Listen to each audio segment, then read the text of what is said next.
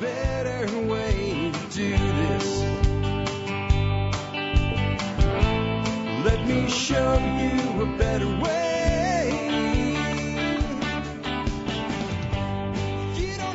Hi, folks. This is Jack Spirko with another edition of the Survival Podcast. As always, one man's view of the changing world, the changing times, and the things that we can all do to live a better life if times get tough or even if they don't. Today is February the 19th, 2019. So it's 2/19/19. Episode 2384 of the Survival Podcast, and I'm excited about this. I've been planning this one for a while for you guys. It's called Building Soil Fertility, Biology, and Structure in the Garden. When I say structure, I don't mean the structure of your garden. I mean the structure of your soil. What the hell does anybody care about soil structure for? Well, you'll find out today. You'll find out about biology. You'll find out about fertility. We'll talk about some of the myths and misconceptions about soil fertility. The big thing that I want to point out to you guys today, though, is that we are focusing on the garden. We are talking about garden beds here. We are not talking about broad acres. We are not talking about pasture and things like that. All of that stuff's great, but we're going to confine this today to where we're growing basically herbs and vegetables. That's what we're talking about today. It's something that almost everybody in this audience wants to do on some level, whether it's a few containers in the backyard or out on the porch if you're in an apartment or in a little market garden or a small kitchen garden or something like that. Most people do want to grow some annuals. And as much as I love perennials, and they are the long-term strategy when it comes to the food that we eat the most often in our diet, specifically when we try to keep down the carbohydrates, so we keep the wheat and stuff like that down, we tend to eat vegetables. Pretty much every lunch or dinner can have a salad with it and make a person happy if you make a good salad. So we're talking lettuce and cucumbers and peppers and tomatoes and tomatillos and all of that good stuff. That's the type. We're not going to talk about those things today, but that's the system that we're talking about, growing that stuff. So if you participated, because what I wanted to tell you guys is, well, this was another show where if you're either on our Instagram or on the Facebook forum, you got to participate. About half of the show today is direct responses to questions and concerns people brought up when I put out the topic of the show on those two mediums. And so if you're on either one of those, you get the opportunity to, a lot of times do this. Sometimes you get a couple hours. Sometimes I give it a day. It all depends on the subject and the mood that I'm in. So this is going to be a great show. Before I dig into it, let's go ahead and hear from our two sponsors of the day. Sponsor of the day number one today is JM Bullion. I will never, in the foreseeable future, I can't say never because God knows what could happen, but in my estimation, it's probably never going to be a day that I come off and change my recommendation to have at least 5 to 10% of your net worth in silver and or gold that you can put your hands on, that you can touch, that you can hand down to your heirs, that you can transfer wealth with anonymously. That is the biggest thing I love about silver and gold. I'm not one of these people like the hucksters on Fox News Channel during the commercial break telling you you're going to get rich buying silver, or it's trending up. They've been running the same advertisement. Right? They've been running the same damn advertisement for 2 years, and it's trending up. It's been up, down, and all around in those 2 years. They're lying hucksters. They just want to try to get you to buy their shit. Silver and gold have always been an awesome way to preserve and grow wealth, but they are volatile, and that's why we don't overplay our hand there. The single biggest mistake investors make is not investing in... Shut up!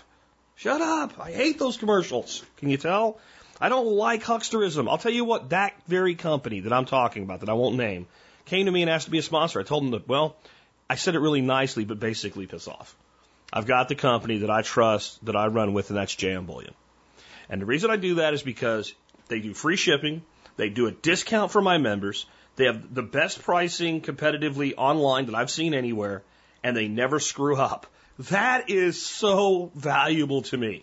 So, one way or another, I do think it makes sense to put silver and gold into your long-term plan.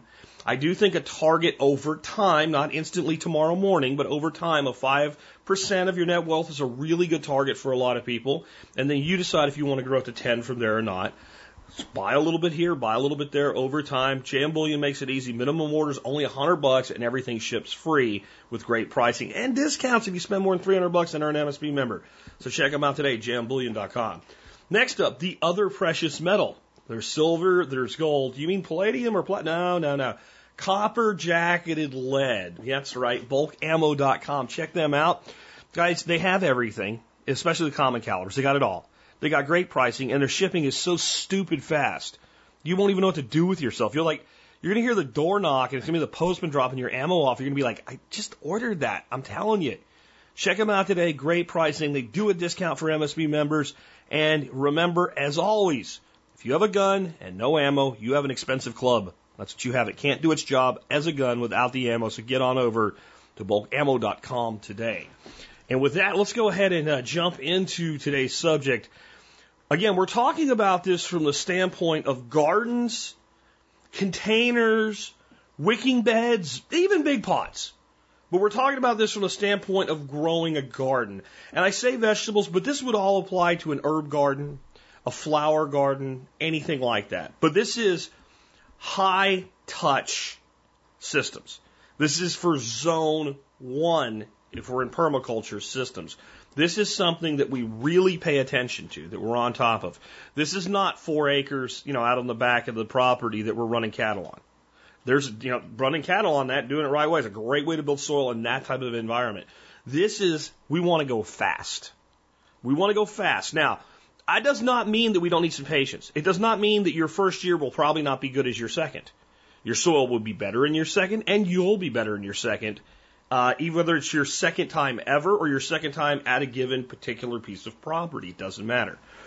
But kind of frame this, the picture for today's episode, if you go by the website, and again, you can get there with a short URL, tspc.co, you'll see me and a buddy of mine named Sean from Arkansas. It is at my residence that we had in Arkansas. We had it for years as a bug out location. We lived up there full time for a couple of years, and we came back to Texas. And you'll see us framing in some boxes and some really crappy looking soil that's dug up. This is probably the worst place I've ever gardened in my life. It was a horrible place to garden. It really was. It just sucked in every way. The soil was incredibly alkaline, even compared to here. It was pretty much rock and inert soil. The place that we were building the garden, as bad as it was worse, because if you look at the picture, you can see my house kind of down in the distance, drop below, and that house is on a plateau. And that plateau was created because they took big machinery and they pushed a lot of the dirt from where we're standing down into there to make that place to put the house when they put the house in. So there's no topsoil that we're dealing with in this situation whatsoever. And we did wood core gardens, and we will talk about that a little bit today. But by the second year in some of those beds, I grew pepper plants that were as big as me. In a single season, I grew jalapeno pepper plants that were as tall as my head. And when it rained, if I didn't get out there and harvest some, the peppers would get so heavy when they took up the extra water, branches would literally fall off. They would self-prune. And I'd pick up a branch with 30 or 40 jalapenos on it. That's what I mean by fast. I'm not promising you're going to get those results. There was a lot that went into that. Those were my plants and my seed that I had saved for multiple generations and selectively bred. I knew what I'm doing, etc. But you went from nothing to that quick. It's pretty impressive. And to kind of start out with this, I want to start out with the fast and simple explanation of the soil life web. Now, if there are any of you guys out there that are, fairly involved students or followers of Dr. Elaine Ingham, you're going to say, man, he left a lot out. But I am coming from her place. Like, Elaine Ingham and I do not agree on everything because I don't think we need to be, messing around with a microscope in every situation to try to design soil specifically to grow strawberry unless we're a strawberry farmer. So I think sometimes she makes things too complicated and needlessly complicated. But I think she's a brilliant person, and I think that when you're a scientist, you tend to go to that extra level. The reason I disagree, I don't even disagree, I differ. There's a difference between differing and disagreeing. That for the average person in the backyard, it's too much complication, it's not worth it, and you're not going to specialize in growing one or two things. You want to grow a multi-crop garden, and the solutions are much simpler. So if you are a fan of Elaine Ingham and you're listening to this and you're like, man, is he oversimplifying this? I am. Because I don't think it's necessary for the average gardener to understand this at too high of a level. So What I want you to think back to is when you were a kid in school and they showed you a food web. And like at the top of the food web would be like your top predator, like let's say a grizzly bear. And under that would be something like a deer. And then there would be all these offshoots. But you had this hierarchy. This thing eats this thing that eats this thing that eats this thing. And there's interdependent relationships between them. And I think that in our society, we think it's such a, we are the top of everything level that we tend to not really think about anything down on a miniature that mimics the above.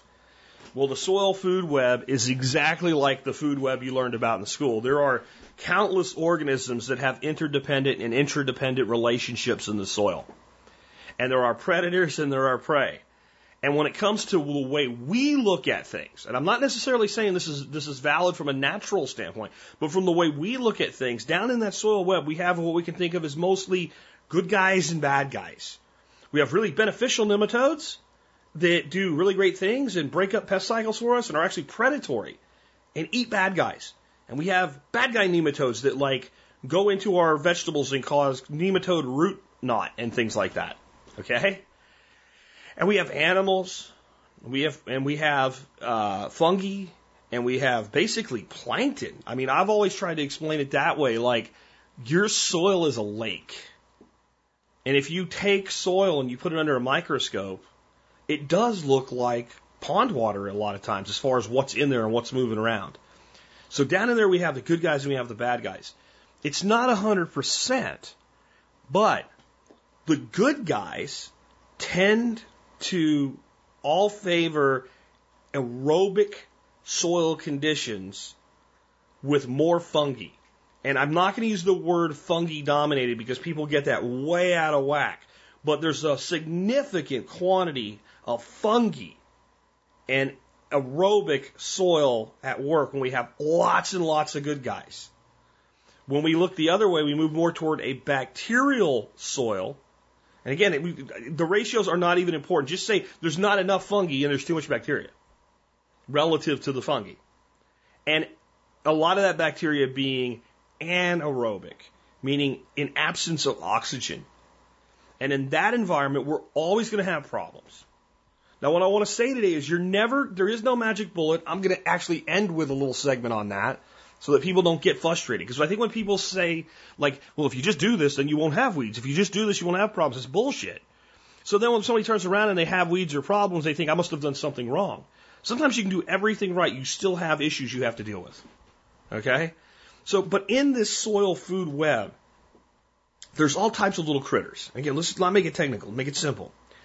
And then the plants themselves have a process called the exudate process. Okay?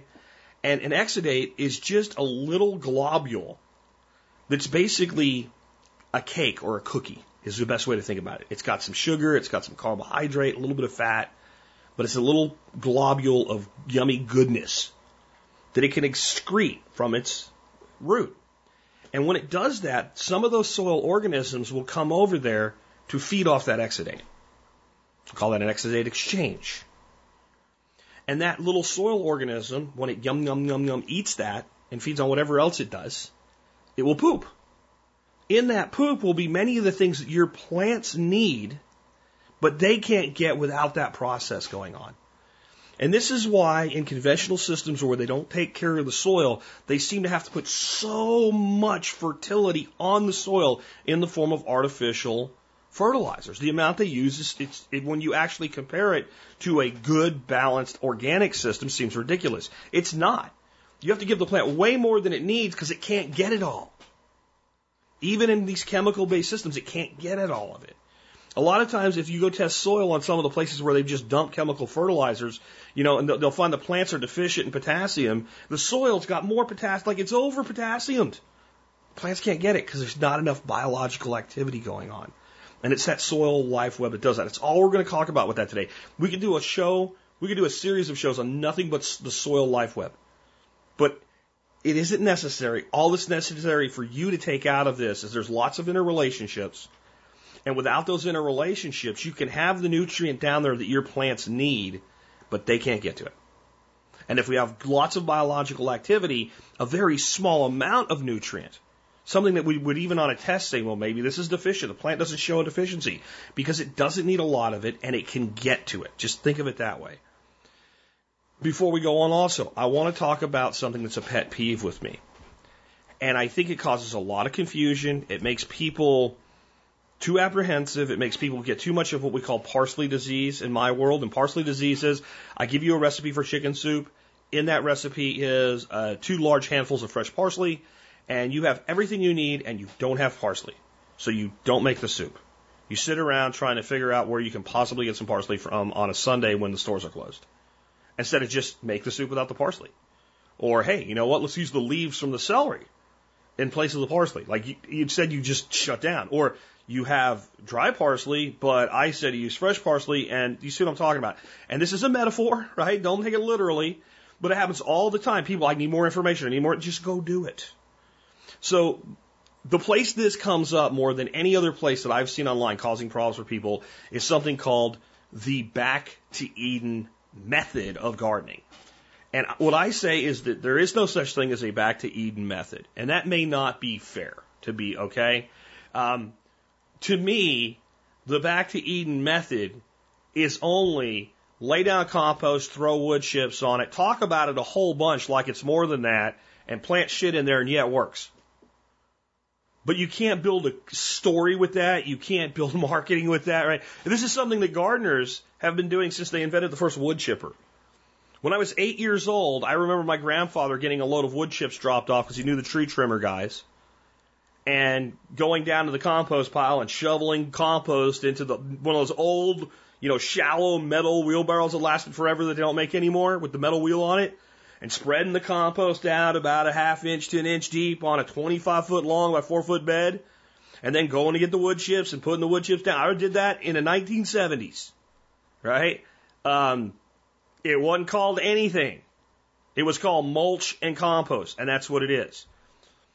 So then we take and we spin a religious story into this. And I don't even really care that it's religious. It's just that's what was done with this particular thing. And God told him to do it or whatever. And if you watch the video on this, you'll see the guy say something to the effect of, well, it's amazing. You put wood chips on ground, and when the ground is really dry, the wood chips release moisture. And when the ground is really wet, they take moisture up, and somehow they know how to do that. And that's like a God thing. We can't even explain that. Like, it's called osmosis. It's when a solvent moves across a semi-permeable membrane until we have equalization on both sides of it. Right? This is the most basic scientific principle. We learn that in junior high school. Maybe we learn it like 5th or 6th grade if we have a good school. So, what happens then is people become cults of these methodologies. And really all they are is a couple techniques thrown together. And then you become loyal to the method. And therefore, if it's not part of the method, then we don't want to do that. And then your problem that could be addressed by this other thing, this other technique, added to your existing techniques, Jeet Kune Do, right, would solve your problem. But now it can't solve your problem, and you're sitting there frustrated because I did everything that the method demands. So just take methods and get rid of them. This is why I love permaculture. People come to me and go, explain the difference between permaculture and organic gardening. Okay, permaculture is a design science, and organic gardening is a thing that we use in permaculture. See? So it doesn't rule, permaculture rules nothing out unless it harms people, harms the earth, or fails to return the surplus back to a system to make it continue to get stronger and stronger. That's all that permaculture demands. And then we have a system of design. Organic gardening is a piece of that. And organic gardening is an assemblage of techniques. It's not a method. And so don't get methoditis and don't get celery disease, all right? And then in the end, I want you to do what works for you. If every year you grow a really great garden and you get really great harvest and you're listening to this saying, well, maybe I can improve that. Sure, maybe you can. And maybe it's something like using some of the soil amendments I talk about or something like that. But in the end, if what you do works, don't abandon it. Don't worry about anybody that says you're wrong. Keep doing it if it works for you. So I want to tell you what I think makes good soil. I want to be clear. This is my opinion. I am not a soil scientist. I am not a graduate of Dr. Ingham's coursework or any other coursework on soil sciences. I love the science of soil, but I don't consider myself a soil scientist, if that makes sense. But when I look at a garden and I want to determine whether or not I think it's in good shape and nothing's growing yet, all I have to look at is soil. In general, I can tell. And actually what I want to say is, so can you.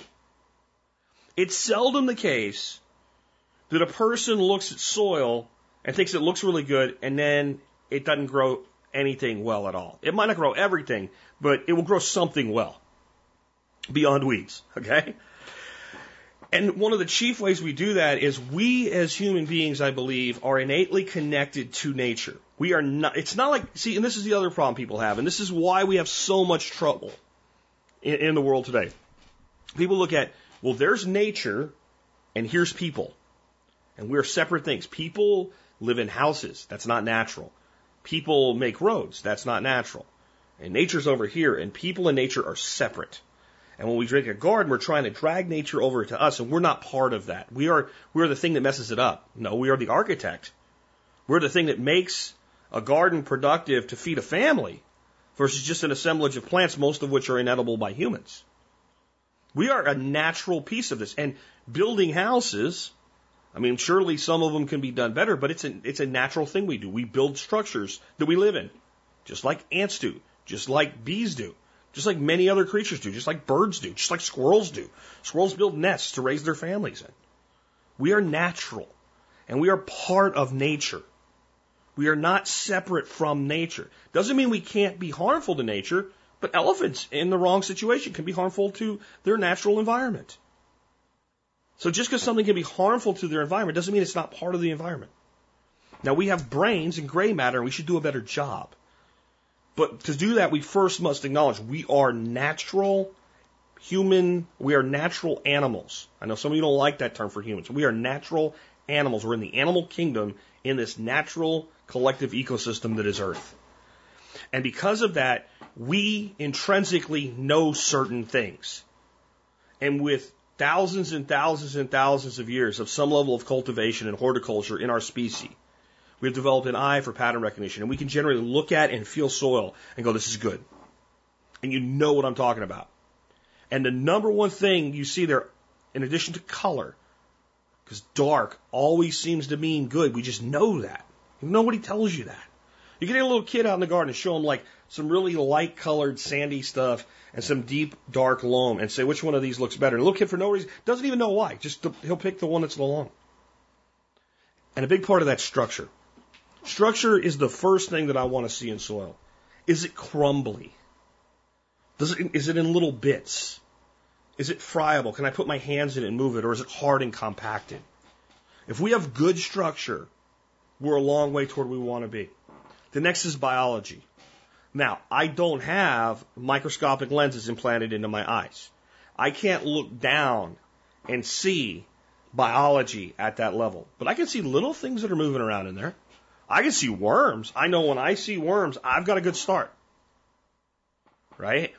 And I know when I have structure that the biology's probably right. Because what did I tell you about the soil food web and the biology? That if we have aerobic soil with lots of air in it, we're going to have lots of the good guys. So it's possible to have really good looking soil without a lot of biology in it. You know, it might have came out of a bag and there's nothing in there. It's just dirt with the right amendments to make it have good structure. And if we don't colonize it, no matter what it's made out of, it'll compact over time. But if it's like that already, then I know there's good biology in there. That doesn't mean it's perfect. It doesn't mean there's not some bad biology in there, but there's good biology in that. Nutrient. I can't really tell that there's nutrient in a soil. You could make a soil that looks perfect, and just by looking at it, you would never know that. But you know as soon as you look at the plants that are growing in it or around it, and by that observation, you can tell if you have a nutrient deficiency. You can look at plants, and I'm not going to get into each individual one today because it'll take too long, but you can just look at certain colors of the leaf. Where is the discoloration starting at the end of the leaf or at the beginning of the leaf? And with just a little bit of knowledge, you can say, oh, this thing is deficient in iron, or this thing is deficient in calcium, or this is deficient in phosphorus. So we can actually observe that, but I'm going to go back to if we have good structure and good biology and any nutrient, it's probably good enough for it to build on its own if we just treat it right. Then we need drainage. Good soil doesn't get sopping wet, and when it does get wet, it absorbs moisture. There's so many people, they can't figure out why their gardens won't grow right. They water the hell out of it. It's always dried out. Either it drains too fast, or they bought a whole bunch of compost or potting mix or something like that, and it's hydrophobic. They filled their garden beds in with it. They didn't know it was hydrophobic when they did it. They water it, and the water literally sits on the top and evaporates, and it doesn't seep into the soil. Drainage, to me, is drainage and absorbability. So if we have good structure, we're going to have decent drainage. If we have good soil composition, we're going to have decent drainage. Right? But drainage, when I'm throwing that in like a lump sum, it's not just the ability of the soil to shed excess water, but to hold sufficient water in my world that I'm describing today. And then you have to have mulch. It can be a living mulch, like a white clover mulch, like a Masanuba Fukuoka style, right? It can be wood chips, it can be leaves, it can be straw. There's tons of different ways that people do this, but if you have bare soil, you're going to have so many problems with developing the structure, biology, nutrient, and drainage you want. You just are. Especially in the summer when that sun comes out and starts baking that surface of that soil. Everything changes when we put a skin on the soil. And again, I don't even really care what you do to make that happen or what you use to make that happen. Use what works well for you. But think of yourself as being a little soil critter, one of the good guys. And you are like Goldilocks. You don't want the porridge to be too hot, and you don't want the porridge to be too cold. You don't want it to be too wet, and you don't want it to be too dry. So you're sitting out in your soil, you're doing your job, and the gardener comes out and he waters everything. And it cools down and it feels good. You start moving around and you're doing your thing. And then really quickly after that, it starts to get kind of dry. Kind of dry in here. And the temperature starts going up, and it starts baking you. You're either going to die or run away. Because you really don't have another choice. And that you're not going to do your thing. Right? You're not going to be healthy. You're not going to reproduce. You're not going to make more good guys. You're not going to exchange with the plants. If you're a worm, you're going to go find another place to be. If your worms are living in the grass-covered lawn around your garden and not in your garden, this is probably why. So we got to have a mulch. We'll get deeper into this, but if you look at your soil from that standpoint, I want structure, I want biology, I want nutrients, I want drainage, and I want mulch. And you see to that, you may not have the best garden in the planet, but you're going to be able to find some things that do well in your climate for you. And I'll always say that. Find 4 or 5 or 6 things that will just do well for you where you are. And make that the core of what you do. And then each year try 2 or 3 new oddball things or 2 or 3 different things. Or try that thing that didn't work again. And when you do that, you'll slowly build out, and you'll have maybe 10 or 12 plants that you know you can consistently get production from. And that's plenty. People go in a grocery store and they get fooled by marketing. You look around, it looks like there's tons of shit there. But really, what is there? Peppers and cucumbers and celery and carrots and potatoes, right?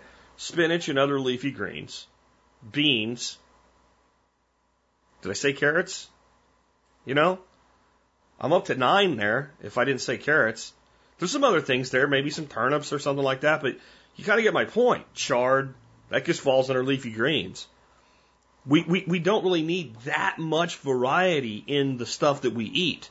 Now, I want to incorporate flowers and herbs as well, but those are actually easy compared to a lot of our vegetables. So find that core and run with it. So here's my basic method if you have nothing to start with. And I want to kind of key in on that. Let's say that we go out and we pick an area that we wanted to garden. We break the sod up or whatever. Maybe we just mulched it last fall and we killed all the grass, put down some cardboard and threw some wood mulch on top of it or whatever. And now we're ready to dig it up. And we pull that soil up out of the ground. And instead of being sticky, nasty clay or completely gutless sand, it's pretty good. It's got some structure. It smells good. It drains well. Well, I know I've got biology then. I don't know I've got some base of nutrients. So maybe I don't need to do anywhere near as much as what Jack's going to say. So then I'm going to figure out what I need to do to get what I want out of this. I'm basically saying you're building soil from scratch because you're filling up a box or a bin or something like that. So you're building up and you're building your own soil, or you're going in the ground, but the ground is crap. So I'm going to go like, this is like starting with as bad as it gets. Number one, I want to make the body of my soil mix that I'm doing compost. It's the easiest, most available, and most efficient thing we can do. So I'm going to start with compost, and I want at least 2 sources of compost. I don't want a single source. And if you're looking for how much and what ratios, I'm going to tell you, trust your instincts here. But my other component that I want to use in this as the main base of my soil is going to be just screen topsoil. It's going to be the cheapest thing you can get, good old-fashioned dirt. Because what we would improve dirt with is compost. And I said I'm not going to give you ratios, but you would be okay with a 50-50 mix there. You'd be okay with a 60-40 or 70-30 mix in either direction, depending on the compost, where you can get it, the topsoil, where you can get it, etc. And it will all become black loam in time, like a season, if you do this right. The next thing I'm going to want to do, I want to boost minerals. Most of the compost we're going to get our hands on is going to come from commercial compost factories. And they're in production, they want to do everything fast. It's not going to be heavy in minerals. It really is going to be mineral deficient. It is also probably not going to be the heaviest in biological life. It was probably finished a little faster than it should be. It was probably not completely done when they packaged it and kind of shut down the composting process. It probably sat around for a while. You know, I mean, there's a lot of things with commercial compost. I'll still use it because it's available. But we're mainly getting the structure and a basic NPK ratio and an organic matter to start with. And we're going to combine that with topsoil. And I definitely say that over sand. And this is why if you find a materials place that they do soil mixes, you need to look at the components of that soil mix. The one down the road from me, they do some really great stuff, but they make all their soil mixes with basically cushion sand, play sand.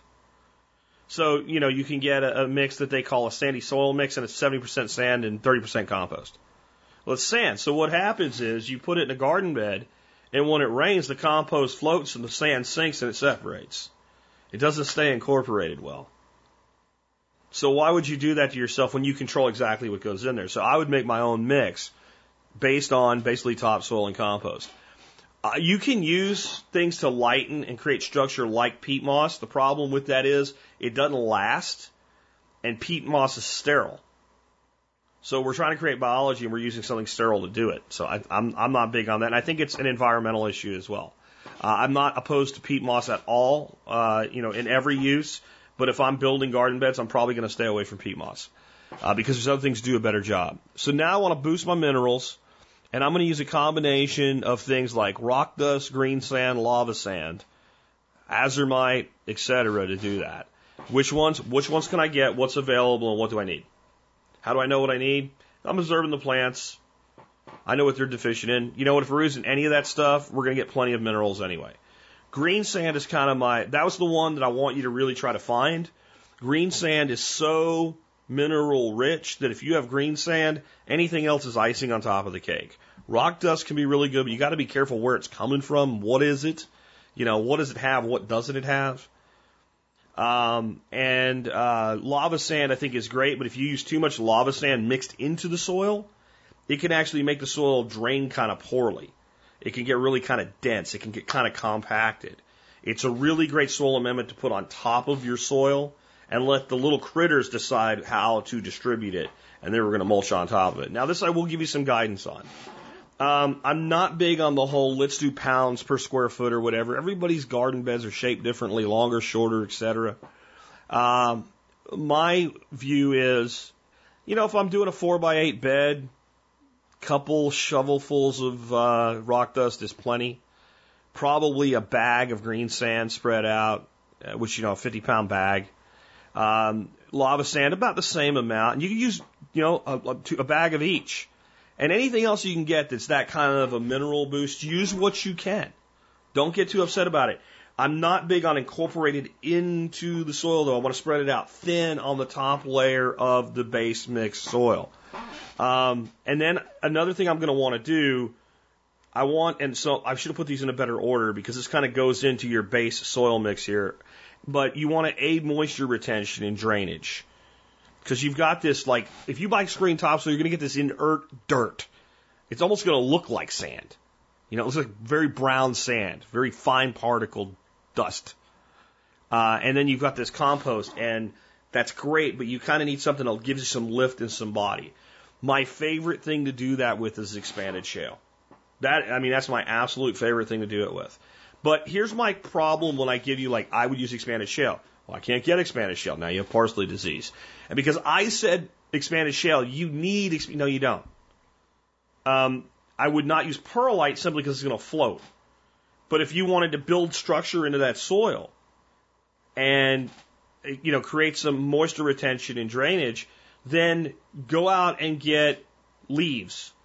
And the best thing to do would make a big, super huge pile of, especially oak leaves are great because they get oak leaf mold on it. That's a great soil amendment. Just pile them up for, the winter. And then put them into your soil. Mix them in. Don't mix wood chips in. You make concrete. Mix leaves in. If you didn't get any last year and you don't now, you just have to use what you have. Throw it in there. Take your lawnmower, run it over, chop it up. Put chopped up leaves in the soil. You're golden. Feed the microorganisms and build some structure and moisture retention. So use what you can, but expanded shale, again, ratios are not a big thing with me. I do everything kind of by eye. But if you were mixing a wheelbarrow and it was like half compost and half screen topsoil, and maybe you threw a little bit of lava sand in there, even though I said to put most of it on the surface, then with your to a wheelbarrow full, your expanded shale, you probably use 2 shovelfuls, maybe 3. And then once we get the garden bed down, we can only sprinkle some, like we're decorating a cookie. You just make this simple. When man was doing this is native hunter-gatherer horticulturists, they didn't have ratios for everything. They said, this stuff works, so throw some of that on there. All right? And another thing is, you can definitely use your native topsoil if you have it available. So make sure that if you have soil available, they can use it. Or if you are building garden beds where we're not really building up much, we're just maybe we put out a 4-inch or 6-inch raised bed. We get a lot just by turning that soil. We're going to lighten things and build it up and turn that compost in. We don't have to bring topsoil in if the soil we can work with is good. And it can be clay-based, it can be sand-based, it can be whatever. So you don't always have to bring in screen topsoil. When I say screen topsoil, what I'm talking about is I'm filling up a raised bed that's a foot deep. And I just don't have, otherwise it would just be all compost. Right? Or I'm doing a wicking bed and I have to fill 2 foot deep, a giant 2 foot deep container. I don't want to just put compost in there. I want to put some sort of a soil in there with it. Next, I want to add biology. And I'm going to add biology primarily by adding worms, whether I have a place I can just get them or whether I buy them or whatever, but I want worms in that soil. I want fungi in that soil, and I want food in that soil. I want to bring the dinner bell for all of my biological life. So let's talk about worms. Is simple. If you know where you can get worms, throw them in. And, when I was a kid in Pennsylvania, we never bought a worm to go fishing with my life. Every time it rained, I would go out at night with a coffee can and a flashlight and pull worms. If I had worms like that on this property, and I don't, but if I did, the way we had it up there, and I had a big old raised bed, or I had a container garden of any kind, a wicking bed, whatever, where worms really just can't climb into it. When it rained, I would go out with my coffee can again, like when I was a kid, pull a couple dozen worms and just dump them in there. They'll live in there. They'll be happy. They'll probably be happier, and less likely to be eaten by a robin, right? So, one way or another, get worms. Mr. Jim's Worm Farm, great place to get worms. Fungi. I'm going to give you my products that I use in a minute, and I definitely have a fungi product. And I have a couple different products you can buy to put more fungus into your soil. But there's a lot that can be done by whenever you take a walk somewhere in the woods, if you see some kind of fungus-ridden rotting wood, pick a bucket up of it and bring it home and build a rotting wood fungus pile. And just keep adding to it. Throw leaves on it and shit. And then, let it break down. Don't treat it like compost. Let it do a fungal breakdown. Just keep it relatively shaded. And if it starts to get really dry, throw a little water on it. And just let it be. And when you go to inoculate your soil, just go into that pile and just crumble it. Because find the pieces that will just break in your hands at that point. Crumble that up and mix it in your soil. There's all kinds of fungi in there. And it's indigenous fungi to your biome. So that's one way to get fungi without spending any money at all. Leaf mold, again, even if you're not using the leaves directly as a soil amendment, don't compost every leaf that you can get your hands on. Make some big just piles of leaves and keep them in a moist, shaded environment. And you'll find over time that when you pull that back, you'll find clear evidence of fungi growing in there. Pull some of that out. Add that to your soil. Inoculate it. Again, it's free. It's a free fungal inoculation. And then you can use some of the products I talked about as well. And then food. And we've talked about this a lot lately, but old chicken feed, old sweet feed, anything like that. The only thing I wouldn't use is like old scratch, because some of the stuff in it might be, still viable and start growing stuff that you don't want in your garden. And so we're going to feed the soil organisms. And this is where I differ with Elaine Ingham. She says no molasses. Bullshit.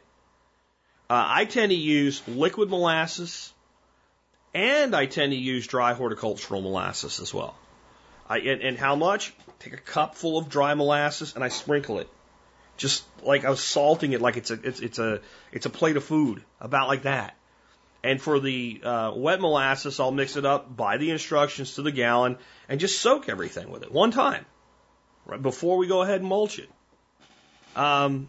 Then we're going to continue to incorporate organic matter over time. Again, this is, semi-composted leaves, wood chips, whatever.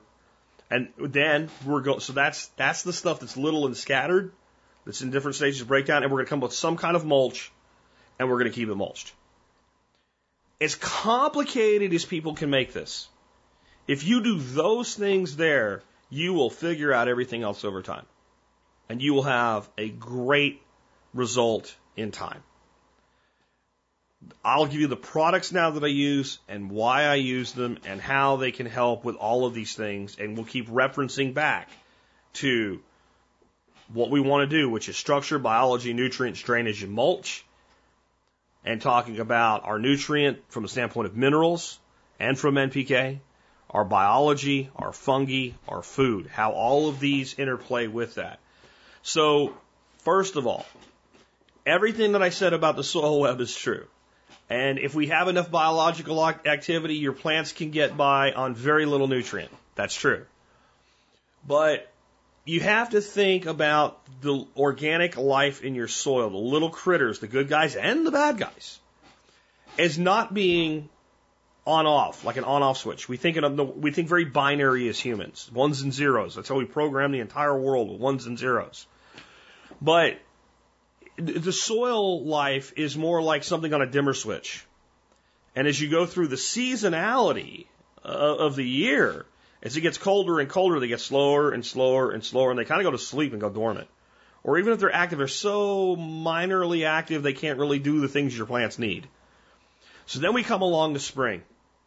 And we have done everything Jack said and everything everybody said, and we have this beautiful soil, and we put this plant in it, and it's warm enough that the plant should be able to do fine and start growing, and the plant's just like, nah, I don't really feel good about life. I think I'll get a yellow leaf and be miserable and make my gardener miserable, and yeah, that's what I'm going to do for a while. And since I'm a little bit depressed here, that little yellow leaf is going to start to get a fungus on it, and I don't have enough nutrient to fight that fungus off, and then all of a sudden the biology kicks in, but the plant's stunted. You end up ripping it. It's just easier to rip it out, go down to the garden center, buy a new plant, and stick it in there that's healthy. And then that one takes off. And you're like, what the hell? Okay, your biological little guys down there in your soil were kind of sleepy. It's cold out yet.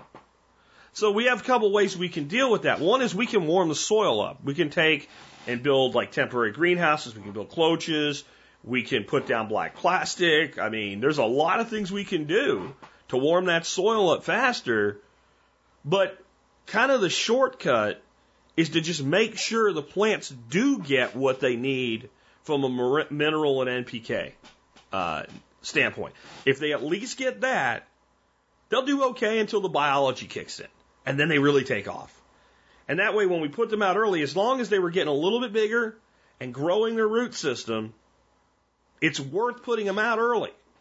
If they don't do that, you'd have been better off not starting your own plants or starting them a little later and letting the guy at the nursery take care of them for you until the soil was warm. Right? The only reason we do that early is to get a kickstart. If we don't get a kickstart, hey. So either we need to grow cold weather vegetables, or we need to make sure that we give the plants what they need early on. And that's why I believe a solid, balanced NPK organic fertilizer is the way to go. Something that's already in a form where with limited biological activity that plant can still get it. My go-to on that is Dr. Earth Premium Gold 444. Guys that listen to this show a long time know, been recommending it for like 4 years, because that's about how long ago I found it. Once I found it, I fell in love with it. I don't have time to completely go into it today, but it is packed and loaded beyond the NPK with beneficial fungi and colonizing bacteria. So it is also a biological component to the program. And the new one is the one I just announced that we have for the MSB yesterday, Fish Manure, which is composted catfish manure. It's composted with oat straw, and it's bond with clay. And this stuff seems fantastic, and it's primarily a biological boost and a mineral boost. So those two are now my core recommendations for your fertilizer, and I recommend them early on and then through the season, and we'll talk about schedules here in a minute. Next, I want to talk about drenches in teas. So we can drench, and we can also do what's called foliar feed, and we can do this with compost teas and other things. My two go-tos for this. Number one is Garrett Juice Plus, which basically is the standard Garrett juice, and it's also got some fish in it, and it's got some beneficial microorganisms in it. So almost everything we're doing in some way is contributing to the microbiological activity, because that's the most important thing.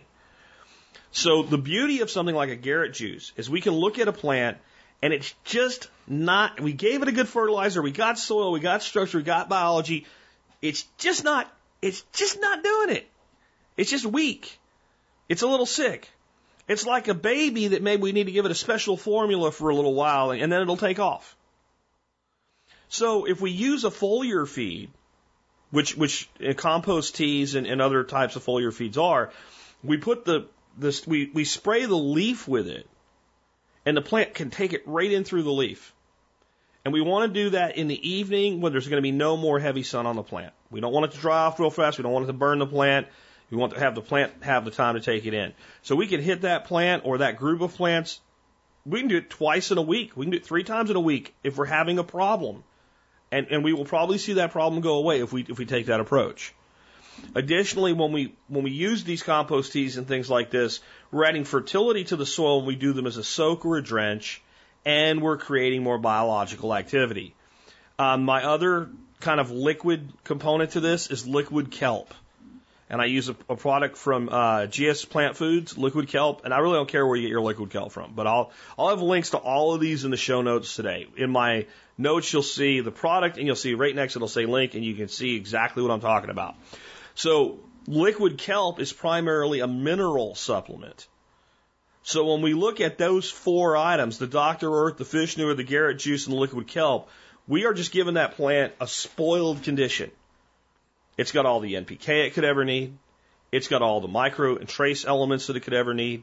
It's got all the minerals. The liquid kelp is just rich in sea minerals. They're immediately bioavailable. We can throw a tablespoon of that into a 1-gallon sprayer with a couple of glugs, and I don't even measure it. It tells you on the bottle what to do, but I'm like, glug, glug, that's enough Garrett juice. About a tablespoon of liquid kelp, which is gloop, you actually measure it. Mix that up and spray the plant with that, and it's just going straight into that plant system. And when we get down to where we've sprayed everything, we can open the sprayer and we can just pour it around the base of those plants and let it be a soil drench. And we're just giving everything to the plants that they could ever want. Next, we're going to supply some specific minerals if we need to.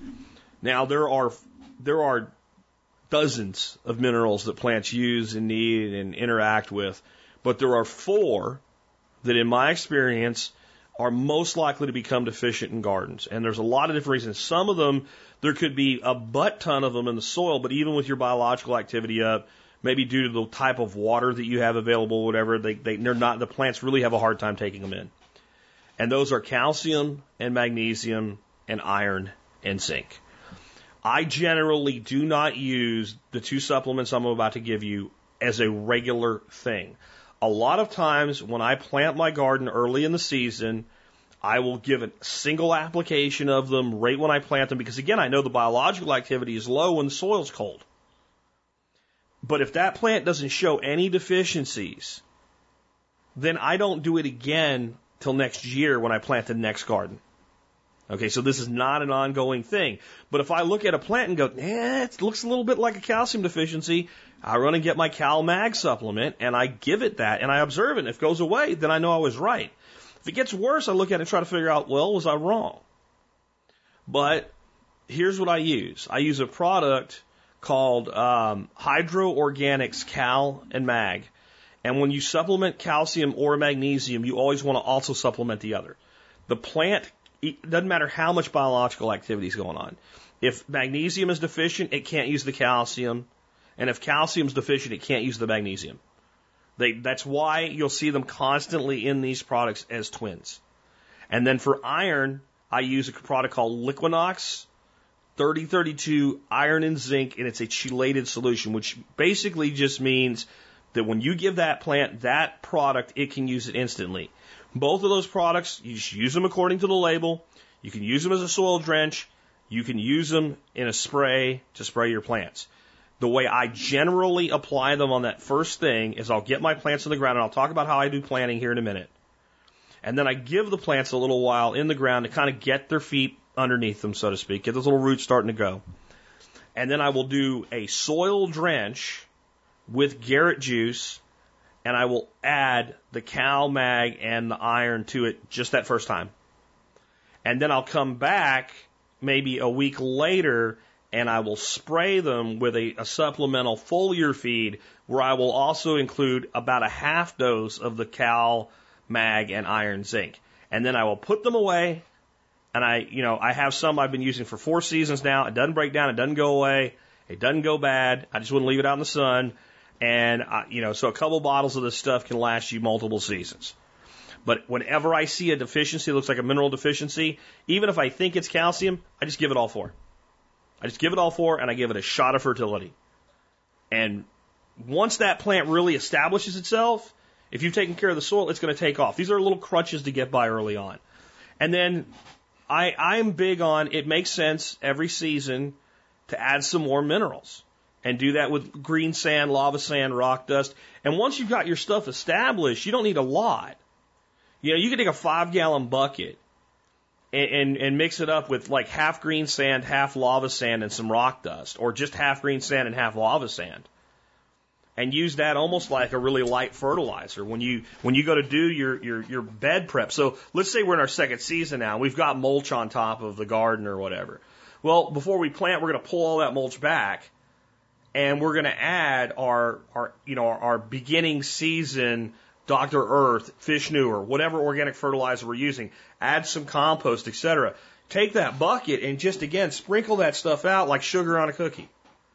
And that one bucket could do your garden, depending on how big your garden is, a season or 5 seasons. It's the green sand is millions of years old. So is the lava sand. It's not going to go bad. But just by constantly throwing some sort of additional mineral in there, you're going to keep giving those organisms things to break down and keep building. And then I want to do a fungal boost. Now, I talked about how you can do a fungal boost, and you can do all different, basically you can grow any kind of fungus and add it to your soil, and it'll be good as long as you're growing an aerobic fungus. Right? It's anaerobic funguses that cause all of the problems. Now, people are going to say, well, there's these fungal spot diseases and stuff like that. Yeah, if you're breaking down wood with a fungus, it's not a fungus that's going to hurt your tomato. Okay? If you're breaking down leaves with a fungus, it's not dead leaves with a fungi that grow on dead leaves generally do not grow on live leaves. The fungi of the world are specialists.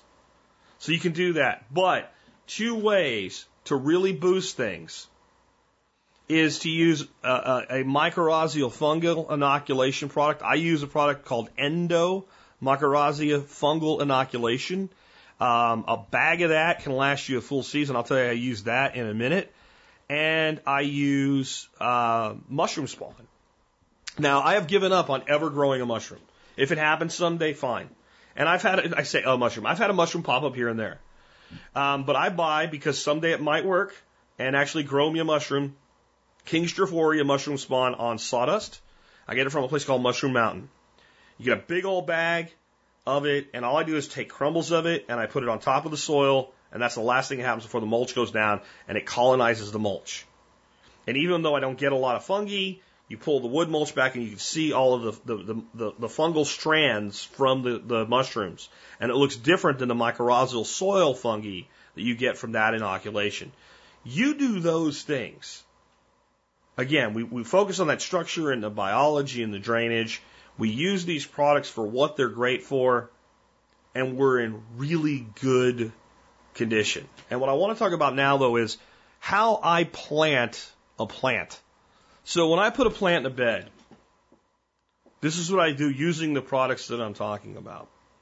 I pull back my mulch.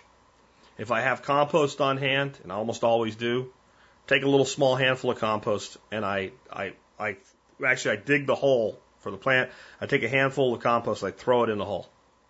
I take a pinch of Dr. Earth, and now I'll be using the fish newer as well, and I throw it in the hole. And I reach down in there and I mix that up. I pop the plant in, and I push the dirt back around it. I take another pinch of my fertilizer, or fertilizers, whatever they are, and I sprinkle them around the plant. And then I push kind of the mulch back around, and I don't push the mulch right up on the stem of the plant. I leave a little ring around the plant where, yes, the soil's exposed. It'll be okay. It's not going to stay that way for very long. And I water the plant in. And it wouldn't hurt to start right off and water that plant in with the Garrett juice. And if you want to add the CalMag and the iron, go ahead and do that too. And I take care of that plant until it starts to establish. And then I go on from there. And what we've done now, we've put, I'm sorry, and I left one thing out, and I take a little bit of the endomycorrhizal fungi, and I put that in as well. And what I'll usually do with that, I'll get a cup, like a red Solo cup, like a party cup for a kegger party, and I'll put a couple tablespoons of that fungal inoculation powder. It looks like a little white powder in that cup. And I'll take the plant, and I'll take some of the dirt off, tease the roots a little bit. And I just take the plant and I put it down in the cup, and because the plant's moist, you obviously don't want to be planting a dried out plant, some of that powder will stick right on the roots, and put that in there. And that means when that fungal bacteria, that fungal inoculation takes off, it's in a nice, moist, happy environment. Now, gee, I'm ready to do my thing. It's already touching the roots of the plant, and it will attach to those roots, and then it will colonize through the soil. And effectively, it becomes a root extension of your plant. So it can increase technically the root mass of your plants by 50, 100, 200, 300%. It depends. You get enough going through the soil, basically the whole thing becomes a single network. And those fungi will help the biological critters do the exchanges with the plants. But they will also say, I need some stuff from you, plant. The plant goes, I got plenty, man. And the fungi are like, what do you want? I want water. Shit, we're like a root structure. Here's some extra moisture. And they'll hold extra moisture in your soil as well. So that's how, I'm putting that plant into a completely spoiled condition. And I explained this years ago on an episode, maybe not to the level I'm doing today, and the guy wrote me, he said, it doesn't even seem fair. It's like you're cheating. Well, I'm not trying to be fair. I'm not farming 80 acres of corn. I can spoil my plants. And they'll spoil me back in their production. So let's talk about a few other things. Cover crops, till versus no-till, etc. I think cover crops are a great idea if you're going to do whatever it is that you need to do to make that particular cover crop work. And you need to think about what you're using as a cover crop. If you use something like white cayuse oat as a cover crop, it's a wonderful cover crop. It will produce just a metric ass ton of organic matter, huge roots. Nothing else will grow over the winter if you have cayuse oat growing in your garden. But if you do cayuse oat, you're going to dig and till and chop and reincorporate that organic matter, or you ain't going to be able to plant into it. Because if you grab a hold of a big clump of cayuse oat and you pull it out of the ground, it'll have a root structure like nothing you've ever seen before. So if you're going to do that particular cover crop, then you're going to till your garden. Tillers are evil. I don't like tillers, but tillers have a place. Plenty of people have great results using tillers. The problem we get with tillers is they can compact the hard pan below what you've cultivated. So as that tiller blade goes around and around and around and chops everything up, okay, it's pushing the soil down, and at the edge that it can reach, it's compacting the soil. But it comes back really, really quick. And again, since we're not talking about a 40-acre field, we're talking about garden beds. Yeah, we'll chop up some worms and we'll kind of be growing on the dead microsoil organisms that we killed when we ran that tiller, but they'll come right back out of your surrounding pathways and go back in there, and you'll be in great shape right away anyway. Remember, they were all dead and asleep anyway when you did it early in the season. Now, I'm not saying you should do that. I'm saying this is the reality if you do that. Most cover crops, if you're going to cover crop, you're going to have to do something to kill that crop when you plant. Or you're going to have to use a perennial crop, like white clover. White clover's great. It didn't work for me here, but if it works for you where you are, fine. That means we're basically going to grow a garden bed, and we're going to completely seed it with white clover until we carpet it like a lawn. Anything we see in there that's not clover, we're going to pull it out. Eventually, the clover is going to choke everything else out, at least anything that doesn't grow taller than it. And then when we're going to plant our tomato plant or our pepper plant, and we're going to use Jack's method I just gave you, we're going to go in and we're going to pull clover out till we have a bare patch of ground, pull back the soil, tuck that little plant in that spoiled condition, maybe throw a little handful of wood chips around it, maybe even inoculated wood chips, to keep the clover back long enough that plant grows up. Once that pepper plant is 8-10 inches tall, that clover can grow right up to it. It ain't going to hurt it. They occupy different soil layers as far as the root zones. Clover's really shallow rooted. You know, the pepper plant's going to be deep rooted. They need different things from the soil. They'll exchange things with each other. If Masanobu Fukuoka said when he was alive that it works, promise you it works. He ain't wrong. That's another way we can do it. But you have to think about it. Weed blocking fabric, plastic, etc., I absolutely see the use for it. Curtis Stone with his spin farming uses it all the time. It's an incredible labor saver. Just, you know, that little package that says it's going to last 25 years. It's not. It's not going to block 100% of the weeds, and you are the best weed control that you will ever have. If you're minding your garden, you should never get overrun with weeds. Especially this typical garden that people grow for a kitchen garden. It's actually not much work. What happens is we forget about doing it for 3 weeks, and then it becomes a problem. Okay? Next, I kind of already said this for you. Grow what does well for you. Okay? Stay on the weeds. You are the best weed control. The best way you can handle this is you go out there every day and you look at your garden and you look for weeds like a terminating robot. You must die. And you yank the weed out and you just flip it upside down so the roots are exposed and throw it right on top of the mulch and let it die and let things eat it. Or, you know, I mean, honestly, there's some weeds that are not that big of a problem in my garden that I know like my chickens or ducks will eat. And I'll see that weed and I'll go, that weed's not ready to harvest yet. And, you know, I'll be like Saturday, I'll come out here and I'll pull them all out, throw them in a bucket and throw them in the compost for the chickens. So if you do that, now, how big's your garden? When I was a kid in Pennsylvania, the garden I tended for my grandfather was almost a 1/4 acre. Now, it wasn't a 1/4 acre of grow bed because we had paths between the beds, but it was almost a 1/4 acre. That was a lot to keep up with on weeding. Fortunately, he had, you know, done good practices for a long time, and we didn't have a lot of weed problems. And if you're growing, you know, a lot of things that you're growing, once they're up, weeds aren't that big of a deal. Tomato plant doesn't care there's some weeds around its base. Unless you're talking about perennial woody weeds, it's just not that big a deal. I guess the one thing I left out of my notes I should cover real quick before I move on to all the stuff from social media. Direct sow. And this one a matter of, well, what are we direct sowing? And let's say we're direct sowing cucumbers. And we're going to, dig a little hole, put about 3 seeds in there, and then, space that out to the next set of vines. Okay, then we're going to do just like we did a potted plant, but we're just going to not really push all the mulch back over. We'll put a little scattering of the mulch. A lot of times people say, well, if I have the mulch there, how's the seed going to get through it? Okay, it can get through the dirt, it can get through the wood chips or the straw, right? But we'll pull back a little bit.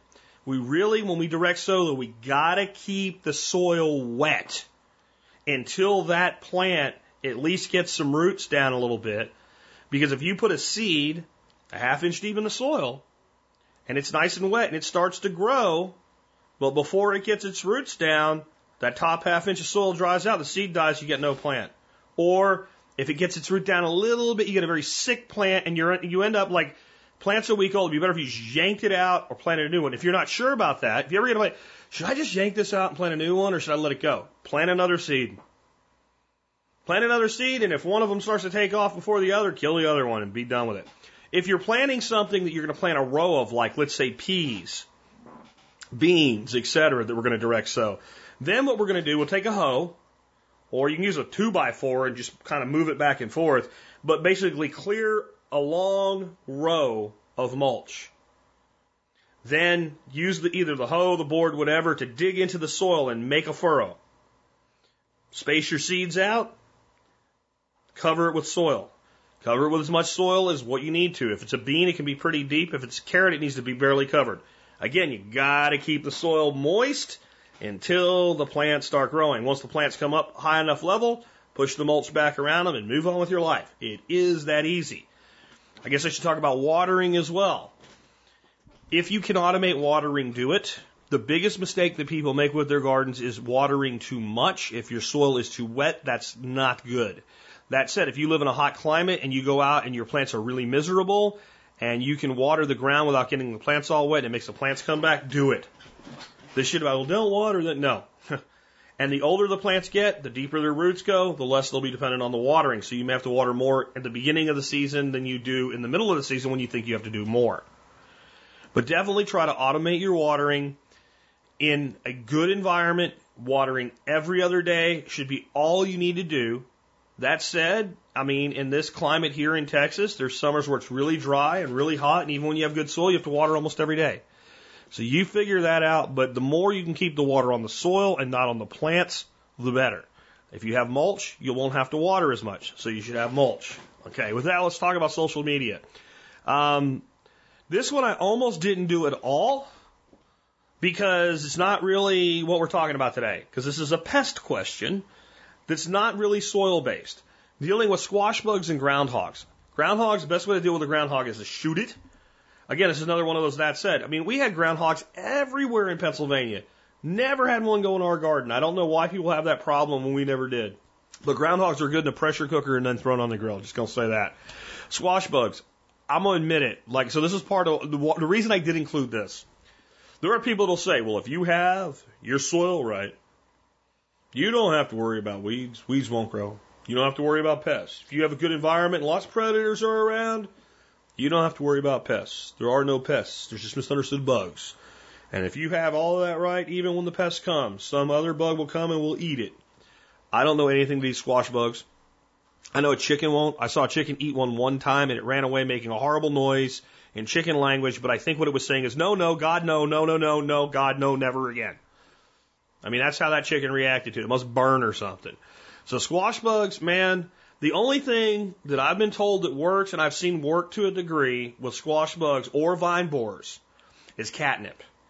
Plant catnip near your squash plants. Plant your catnip early. Get it nice and big, and when your squash really starts to take off, by the time the squash bugs show up, take a rice knife or whatever and cut a big old swath off of your catnip and wrap it right around your squash plant. Apparently, it is quite repellent to squash bugs and squash vine borers. The other solution to squash bugs and vine borers is plant lots of squash. That's what I do here. I plant zucchini. I don't even put it in the garden beds. I have this long, it's called a stand-in plant. It basically looks like a PVC pipe, but it's not. It's like a molded, formed tool. And it basically, you stick it in the ground, and it's got a little handle you squeeze, and it makes a little thing like a bird's beak open and close. And you drop a seed down it, and you click it, and you pull it out, and then that seed's planted. I'll go plant 2 packages of squash seeds. 4 or 5 of those plants will do really well and beat the squash vine borers. And squash vine borers seem to like to kill a plant, but squash plantations don't really have a problem with them because they grow lots of squash. So those are my only 2 choices there. My big thing is you can have problems even if you do everything right. And then you have to address those problems. And you got to figure out, you know, my buddy David just said, I'm not doing it anymore. Squash is cheap. I'm not growing it. It's not worth it. It's not worth my time. I'm not going through all this crap. And I understand. Somebody wanted to know kind of what is the best medium, what is the best way to get started for a beginner? Aquaponics, wicking beds, self-watering gardens. See, this is the thing. It's not about whether you're a beginner, experienced, intermediate. That's irrelevant to your situation. These different methods that we use are more specific to our individual needs and our climate types and our ground reality. I live where most of my area is 4 inches of dirt on top of limestone slab. So I do a lot with wicking beds, self-watering gardens, call them whatever you want to, tied into aquaponics, or just you fill it up once a week with a garden hose, or you have a plumb valve. I do that not because I'm experienced or because I'm not experienced. I do that because of the reality on the ground. Aquaponics is not simple. It is complicated. It is fiddly. It is probably not where I would recommend somebody start, especially with kind of an ebb and flow or whatever. I would tell you the easier path to do if you want to grow vegetables is hydroponics because it's a well-established discipline. There's the exact fertilizers and things like that you need to be able to grow, and you don't have to worry about killing fish.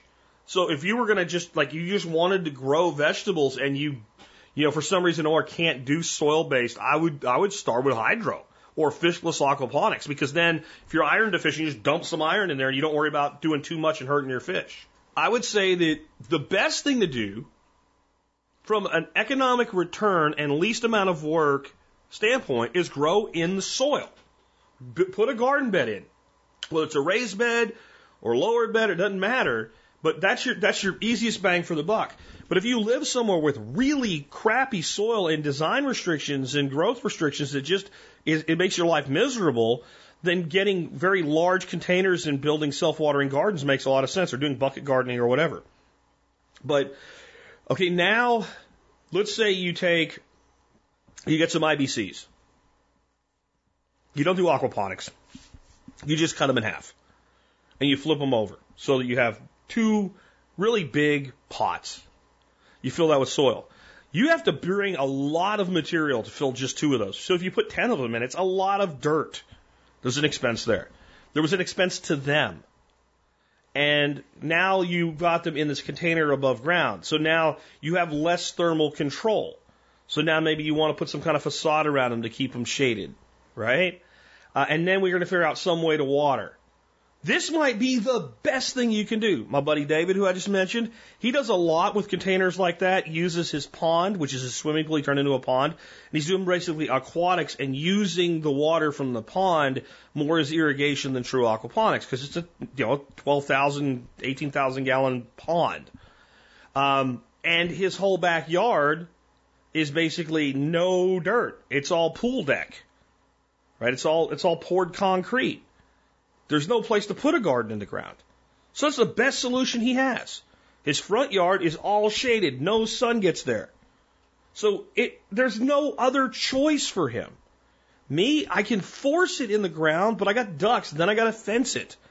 But both of us, when we take these large energy embodiments, which is what a container is, we have a lot of work to get that thing to pay back to where it's produced enough vegetables that it's now offset in cost and everything's profitable out of that system from that point forward. We've paid back the energy debt and the financial debt to it.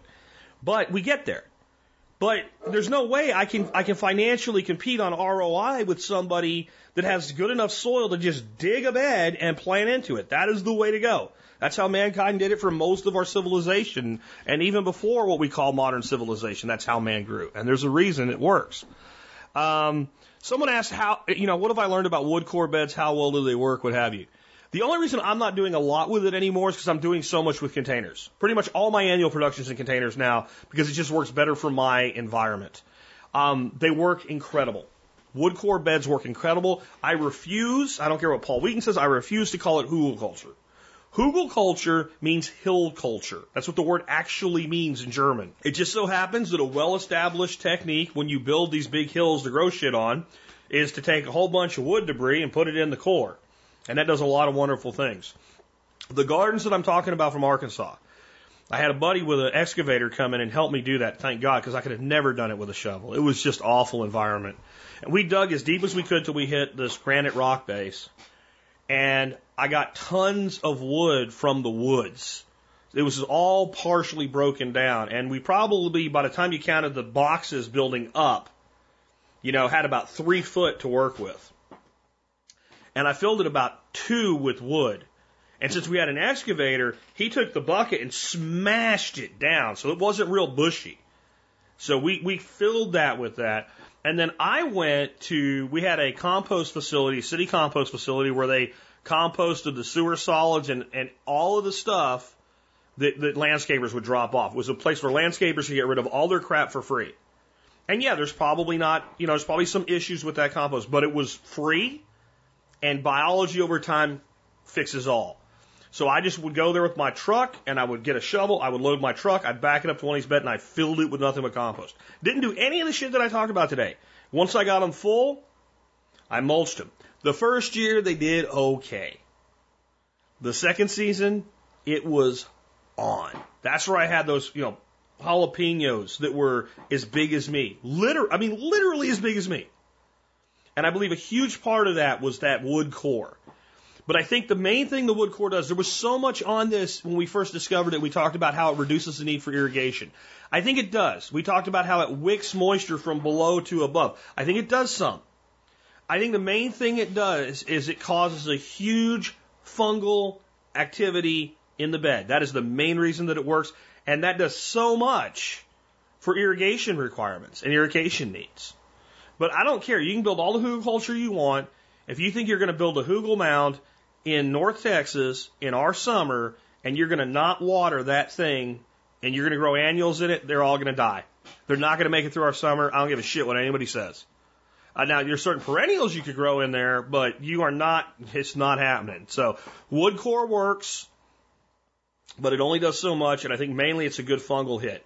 That's it. If I was building raised beds in the ground and I could dig down a foot or two, I would definitely put wood material down there. Absolutely.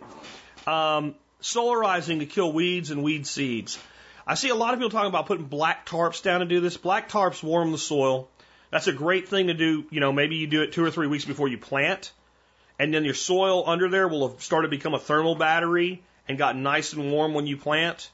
So you pull your tarp off, you put your mulch on, and you plant, and your plants will take off faster, sure.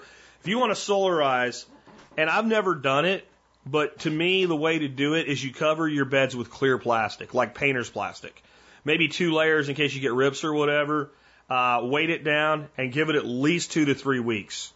And you might knock back your weeds.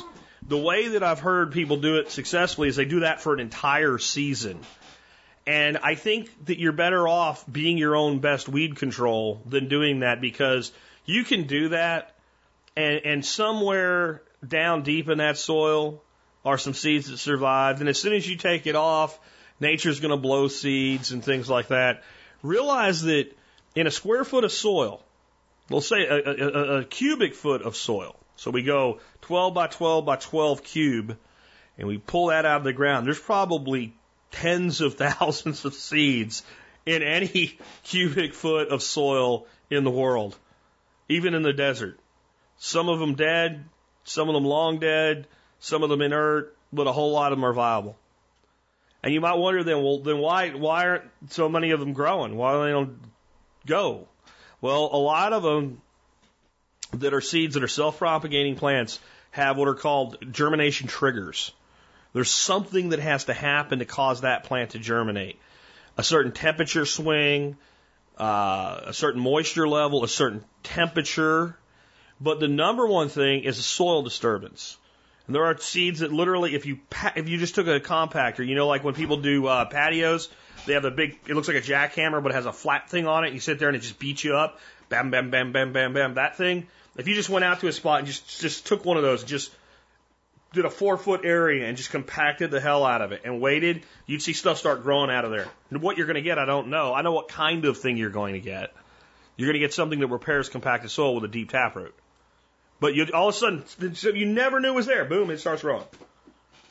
And if you went out and you took and you got I can't remember what they're called now, the big forks that you use to loosen up the soil in your garden, a broad fork, and you took one of those and you loosened up the soil. You didn't touch it any other way. You just loosened up a 4x4 foot. Shit'll start growing out there totally different. Right next to each other. Right next to each other. And if you take another area and you completely till it, certain stuff will start growing out of there that's totally different than what's in the broad fork piece and the compacted piece. And if you take a weed flame torch and you just completely burn to the ground a 4x foot, other things will take off. So one way or another, whenever you do something to soil, you're going to cause some kind of a germination response to the seed bank that it's holding. Which tends to mean once we get it doing what we want, the less we do to it, the better. This is one of the reasons you wouldn't till. Though tilling can be used, again, I already said you can use it, but that's what it's going to do. It's a germination trigger for weed seeds. So I'm not big on the whole solarizing thing. I don't think it works anywhere near as good as people say that it works. And most of the persistent weeds still grow in your surrounding area, and they just go by rhizome right back in there. So again, you are your own best weed control. Weed blockers work, so the next question is right on that. Plastic weed block versus fabric weed block. Is plastic okay? Whatever. Look, I'm not one of these people like, you use plastic. You are killing the planet. You are everything that's wrong with the world. As I type that message to you on Facebook over my iPhone that's in a plastic case or on a computer completely encased in plastic. I'm not that guy. I don't think plastic has to be bad all the time. I think there's a lot of problems with plastic, specifically with it ended up in the ocean, but most of that comes from China, right? So I've had people tell me, every piece of plastic eventually ends up in the ocean. I'm like, what kind of retard pill did you take this morning? Really? Like, where do you even get this bullshit? Because, we have these, and I'm not fond of the landfills, but we have these landfills in Texas where the closest ocean's 400 miles away, and they're burying plastic. That plastic's not going in the ocean, right? So the problem is, though, you do end up with a waste product. The plastic doesn't last forever. It maybe lasts 2 seasons if you're damn lucky. And you end up having to pull that plastic up, and you do have to get rid of it. If you can recycle it, I think that helps with the whole kind of, environmental concern. Personally, I have found fabric weed block to work better, and I will burn fabric weed block, and I will not burn plastic. So that kind of gives you my view of that, because generally you do have to replace it season by season by season. I have used the fabric weed blocker primarily when I traveled a lot, because I would be gone and I couldn't be my own best weed control, so it helps keep things down. But this is what I generally find happens when you use a weed blocker. Some really persistent weed, like a crabgrass or something like that, will find a place it can get out. And you get, because it's basically protected now, it gets a huge root system and it's hard to dislodge and get rid of. Where if you just mulch and you just watch and you see a weed coming up, you can just reach down and it'll just pull out. About the only exception, again, are rhizome-based weeds that climb in from outside. Even docks will come right out for you in a good friable soil. Next, dealing with the bad nematodes. Remember we talked about good guys and bad guys? Well, number one, if we're building really good, well-aerated, highly oxygenated soil, we're going to have a lot less problem with things like root knot nematodes. Also, one of the chief predators of the bad nematodes are the good nematodes, so we can introduce those. So good soil biology, and we're going to have the predators. And unlike some pests, like squash bugs, almost every bad nematode has some sort of a soil predator that will attack it. So that's the chief way that we can do with that. The person that asked that question also said that primarily what they've done is pick nematode-resistant varieties of what they're growing. Do that. Don't think that like you're cheating if you remember. There's no cheat. There's win and lose here, right? Do what works. So that's the best way on that. Another question. Let me make sure I didn't go too far. Weed control and garden pathways. You are your best weed control. I really like to take my pathways and lay down 2 or 3 layers of cardboard and then completely cover them in wood chips. Deep wood chips. As deep as you can without them spilling over into your garden. I mean, so that when you walk, it feels like you're walking on a carpet. And you know what you have? You have a active, slow compost pile that's going to get fungal inoculation and constantly be a little bit moist because of the fact that you irrigate your garden. So that next season, you can take those wood chips and put them into your garden. They're halfway broken down, fungally inoculated to replace your mulch, and bring your new wood chips in and put them right back down on your pathways. That's one way to do it. Another way to do it, white clover. If you live where white clover will do well, plant your garden pathways with white clover. Clear them completely out, take them down to bare soil, light sprinkling of white clover, because if you put too much in, it can choke itself out, either New Zealand or Dutch white clover, and it will keep out most of your grass and most of your other problems. And it will bring beneficial insects in, it will do all that wonderful stuff, and it will handle high traffic. So that would be probably my number one living method of doing that. A lot of people think, I know, I'll put gravel down, because stuff doesn't grow in rock. Let me tell you something. You want to see some shit grow, put down pea gravel. I mean, it will grow over so quick. And I've often thought maybe there's a method here, except that it causes everything to grow.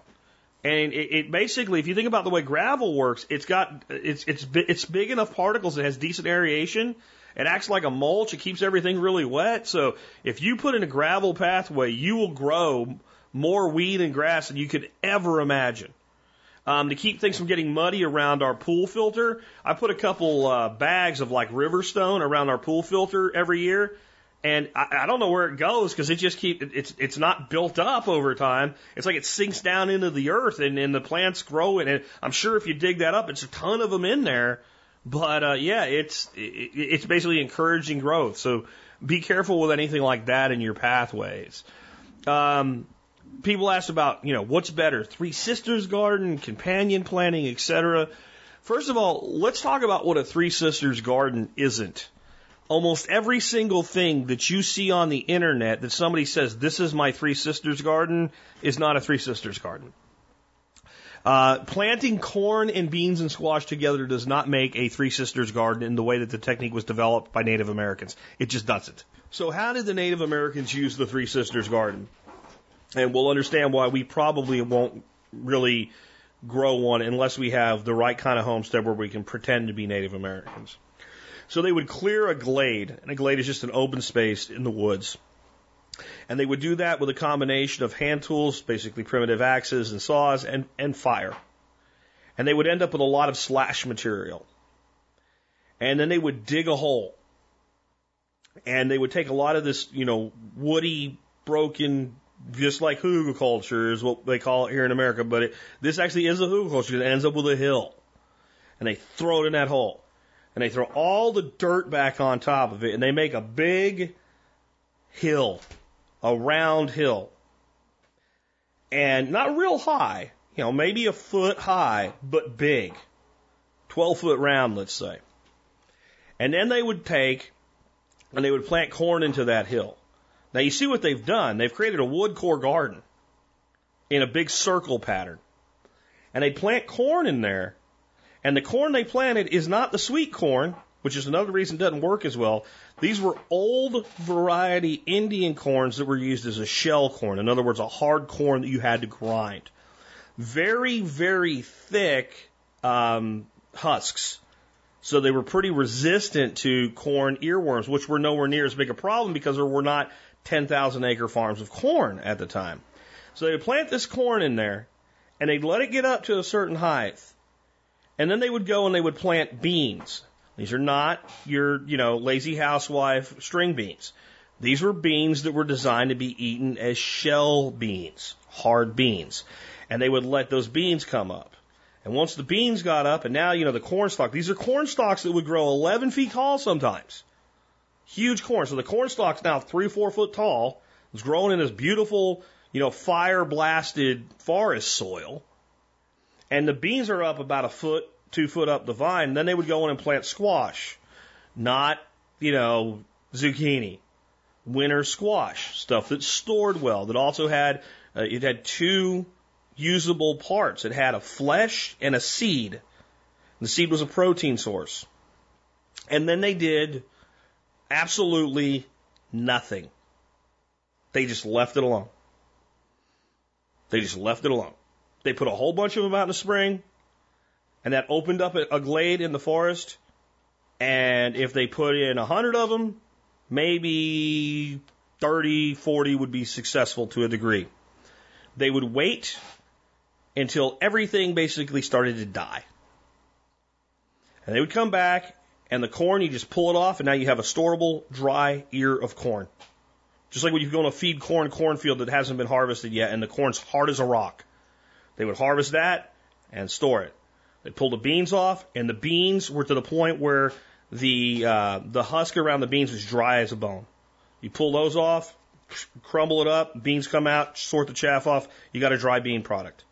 The squash, plants are already starting to die back from the frost. There's a little frost on the pumpkin, but we haven't had them get messed up from being frozen. We harvest the squash. Now we've got 3 storable items. That's what the Three Sisters garden was.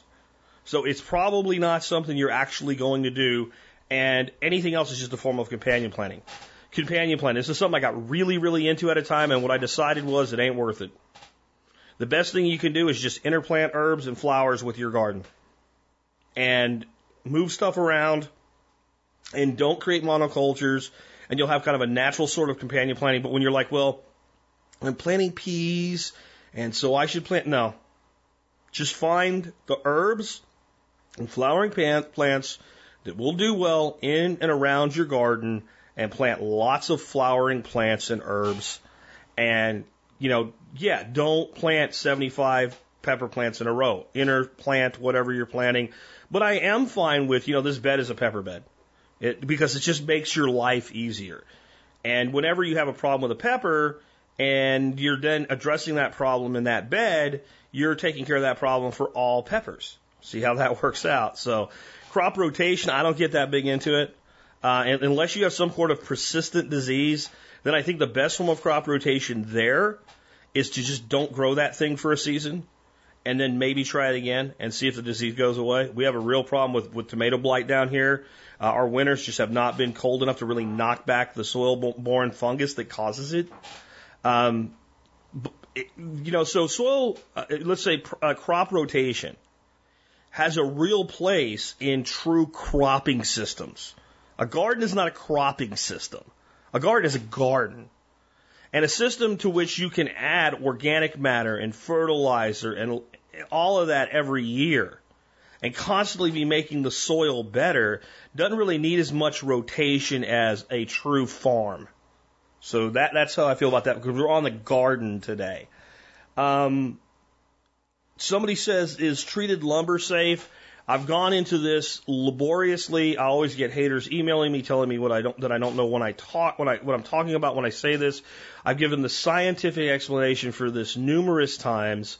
Yes. It is scientifically impossible for you to adversely affect the nutritional quality of your food or put any sort of toxin into it on any meaningful level by building a raised bed out of treated lumber. I don't feel like doing this again, so you're just going to have to trust me. Yes, arsenic, not really anymore, but it doesn't even matter. It doesn't matter. Treated lumber is safe. Someone asked if using whitewashing it would make it last longer. I kind of, sort of doubt it. Treated lumber, though, will, in my climate, last frickin' forever. Now, yours, I don't know. It depends. But do not worry about using treated lumber, treated landscape timbers, and stuff like that. The exception is I would not use railroad ties or anything else that's been treated with creosote. Okay, that I don't want to use. And that's as much because of the concerns about chemicals getting into the food. It's just to the nasty nature when you get really hot days and stuff, and that creosote weeps out. It's just gross. But treated, especially, you could make a case for not using treated lumber 20 years ago. You cannot make a case for not using treated lumber today, and I'm going to leave it at that. You can't. You can try, but you would be wrong, and everything that you say will be wrong and based on inaccurate information. It just isn't a problem. Then I've had a couple different questions that I combined into one question: knapweed, knotweed, whatever, bindweed, etc. I have that one effing weed that won't go away. Again, I'm back to mechanical control is probably your best. If you build good soil in your gardens and you stay on top of it, you either have a weed coming up out of the bed itself, and if we keep removing that weed over time, we will exhaust the bank of seed or whatever is making that weed. And if we have something that regrows from a root, we really want to try to get as much of that root out, if not all that root as possible. Then we have the same type of thing grows from a root, but it invades our space. It lives over here in the path or over here in the lawn, and we have this nice, wonderful spot, and it just keeps sending out runners and showing up there. We need to keep removing it. It really is, again, we're on the garden, not a farm level here. And if we do that over time, we will win the war. Especially this is what I like about raised beds. It gives you a clearly defined space. It's your mighty wall on the border of your garden, right? And when you see something invade that space, it must go away now. It must die. It must terminate its existence, unless it's a easily pulled out weed that's good chicken food or good compost material. And then we might let it grow a little while. But the stuff that is the chronic problem, you have to stay on that. And at the beginning of your season, if you have to go out to your garden every other day and pull it out, do it. You will eventually win the war. That's what I'll tell you. Tree roots in the garden bed. How do you handle tree roots in the garden bed? With a sawzall. Your tree is not going to die. If you have to cut a main root close to the trunk of your tree, your garden is in the wrong place where the tree has to go. But some tree sending a root out that's 20 feet away from the tree, and you got a root in there even as big as your wrist. Pull it out. Cut it off. Get rid of it. If it's not really in the way, but it's down there, cut it off before it reaches your garden. Just cut through it with a sawzall and leave it down there and let it rot and let it be part of the wood core. But that's how you deal with them. You cut them off. And a sawzall to me is the best tool. Now, if you're digging a ditch or something, a lot of times you can use like tree loppers. But to me, a sawzall, the blades are cheap. You can put the blade right down in the dirt, unlike a chainsaw, and just cut it off. Next up, is it okay to use sand in a raised bed? And when this person asks us, they're not talking about an amendment like lava sand. They mean sand. People with sand hate it. It's actually not that hard to deal with, but it is an issue that has to be dealt with, so don't give yourself that issue. This particular person basically said they want to raise up the area the beds are going in, and the sand is cheap as fill. What's going to happen then is you're probably going to create a highly drained, highly erosive situation that over time is going to kind of break down and go away. I would use screened topsoil for that, and if you check around, you can probably buy it for almost as cheap as sand. I think my cost from my material yard for screened compost is about $2.50 a yard more for screened topsoil than sand. So I would tend not to do that unless you had no other choice. Is compost tea safe, or is it a bacterial cesspool? I don't know. It depends on how your compost is made and what condition it's in. If you have good aerobic compost, lots of air, it doesn't stink, it smells good, it's nice and friable, and you make compost tea from that, If you left it sit around long enough, I guess it could become a bacterial cesspool, but immediately when you use it, there's nothing wrong with it. The main question was, if I'm putting down compost tea and I'm eating my plants, do I have to worry that I put compost tea on there last week and now I'm harvesting lettuce? In general, no, but if you're using compost tea and you've treated recently, wash your produce with water. And you're probably fine. Now, again, if you think compost tea is you took some stinky horse shit and put it in a bucket and it hadn't been composted, okay, now you got totally. So I have to be careful when I answer that question because I'm not saying you can just do stuff like this. Good, high quality compost that smells good, that would pass the microscope test if you put it under a microscope test, is not going to make a bacterial cesspool compost tea.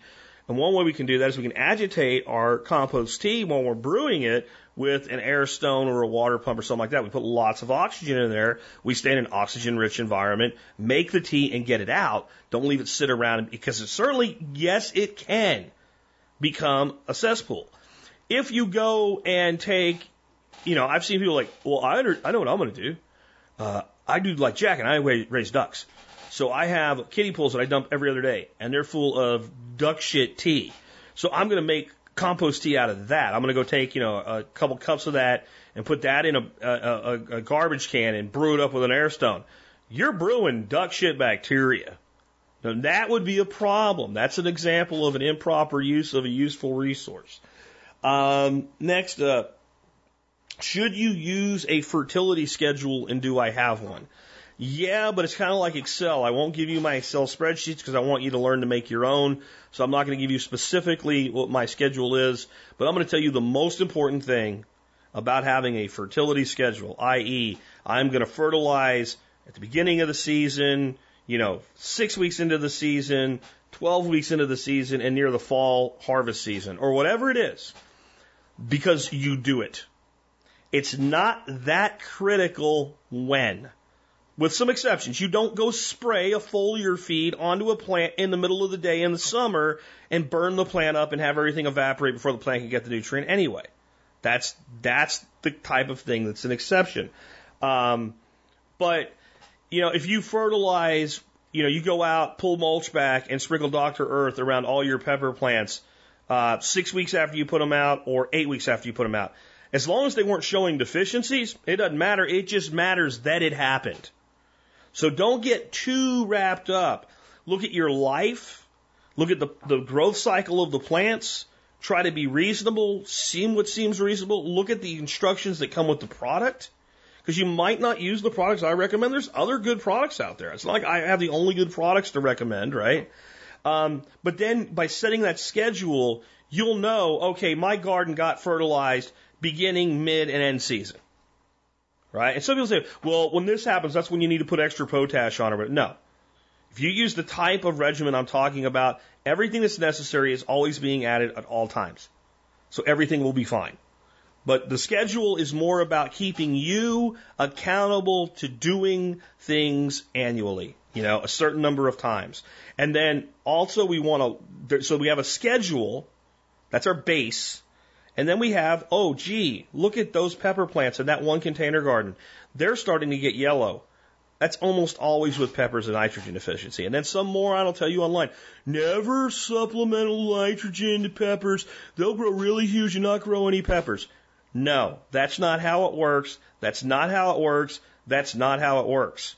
I've seen one example of that actually happening. And what happened was an organic farmer put down he came up with some windfall. And he put down something like a foot deep of worm castings. And he grew pepper plants that were 6 foot tall and didn't have a pepper on them. And it was a problem until they did put peppers on. So they delayed their fruit production, but then they still produced like mad. Okay, when I built my gardens out of 100% compost and wood core in Arkansas, and they grew 5 foot tall pepper plants, they were covered in peppers. So don't believe that myth. I want to display, get rid of myths, but when you see a deficiency, address it, and then stick to your schedule otherwise. Chopping and dropping old plants, and weeds as well. So some people think, well, I'm going to pull this weed out, I'm going to throw it up on top of the mulch, and it's going to attach and grow back. Probably not. right? Now, if you take a crabgrass rhizome and you pull it out, and then you pull your mulch back and you throw it under there to let it be devoured by worms, and it's sitting against moist soil, it probably will grow back. So use some common sense with it, but in most instances, you can just throw it up on top of the bed. I do believe in giving Mother Nature an advance on breakdown. So let's say that you had your end of year came and you had 6 pepper plants in a bed. You're going to have like, basically, again, a pepper is not really an annual. We grow it as an annual because that's what we do. But it's a woody perennial. They usually live 6 to 8 years in the wild or in a climate, a tropical climate. I've seen some people in tropical climates that have pepper plants that are 12 years old. So it's a very woody plant. And so the end of the season, if you had a pepper plant that got 2-3 foot tall, you've got this little wooden frame. So this is what I do. I take a pair of pruners, like Felco's, this is my favorite pruner, and I go right down as low as I can to the soil, and I prune it flush with the soil. Leave the roots alone. No reason to pull that up. No reason to create a germination trigger. Let's leave it in there. Then I take those pruners and I cut that pepper plant up in smaller pieces, pull the mulch back, throw all those pieces on the bare soil, and put the mulch back over it.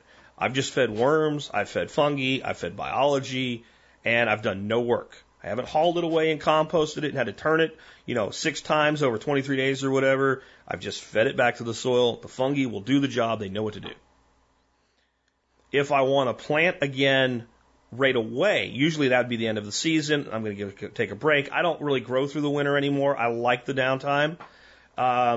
It's just one thing I don't have to do when it's cold outside. But if I let's say I had a plant, doesn't matter what it is, that had a big root mass like that, and people are like, well, now I want to put a lettuce plant in. Cut it off at the ground, make a hole an inch away from the root ball, stick it in there. That dying root ball will become a fast carbon pathway for the new plant. It's that simple. Okay, so chop and drop, definitely. Creating vertical growing spaces for wicking beds in large containers. Basically, this guy said, hey, when I try to grow a tomato in some of my wicking beds, I really don't have anything for them to climb on. What do I do? Well, you have to build something. What? I don't know. It depends on what your resources are. You could put 2 10-foot 4x4s in the ground a foot, and you have an 8-foot high thing, and you could attach something like a piece of hog panel to it, or lattice, or whatever. But you got to figure out what you're going to do there. I really don't know. You can use tomato cages. You can put them around. The problem I have with tomato cages, I think tomato cages are great for supporting pepper plants.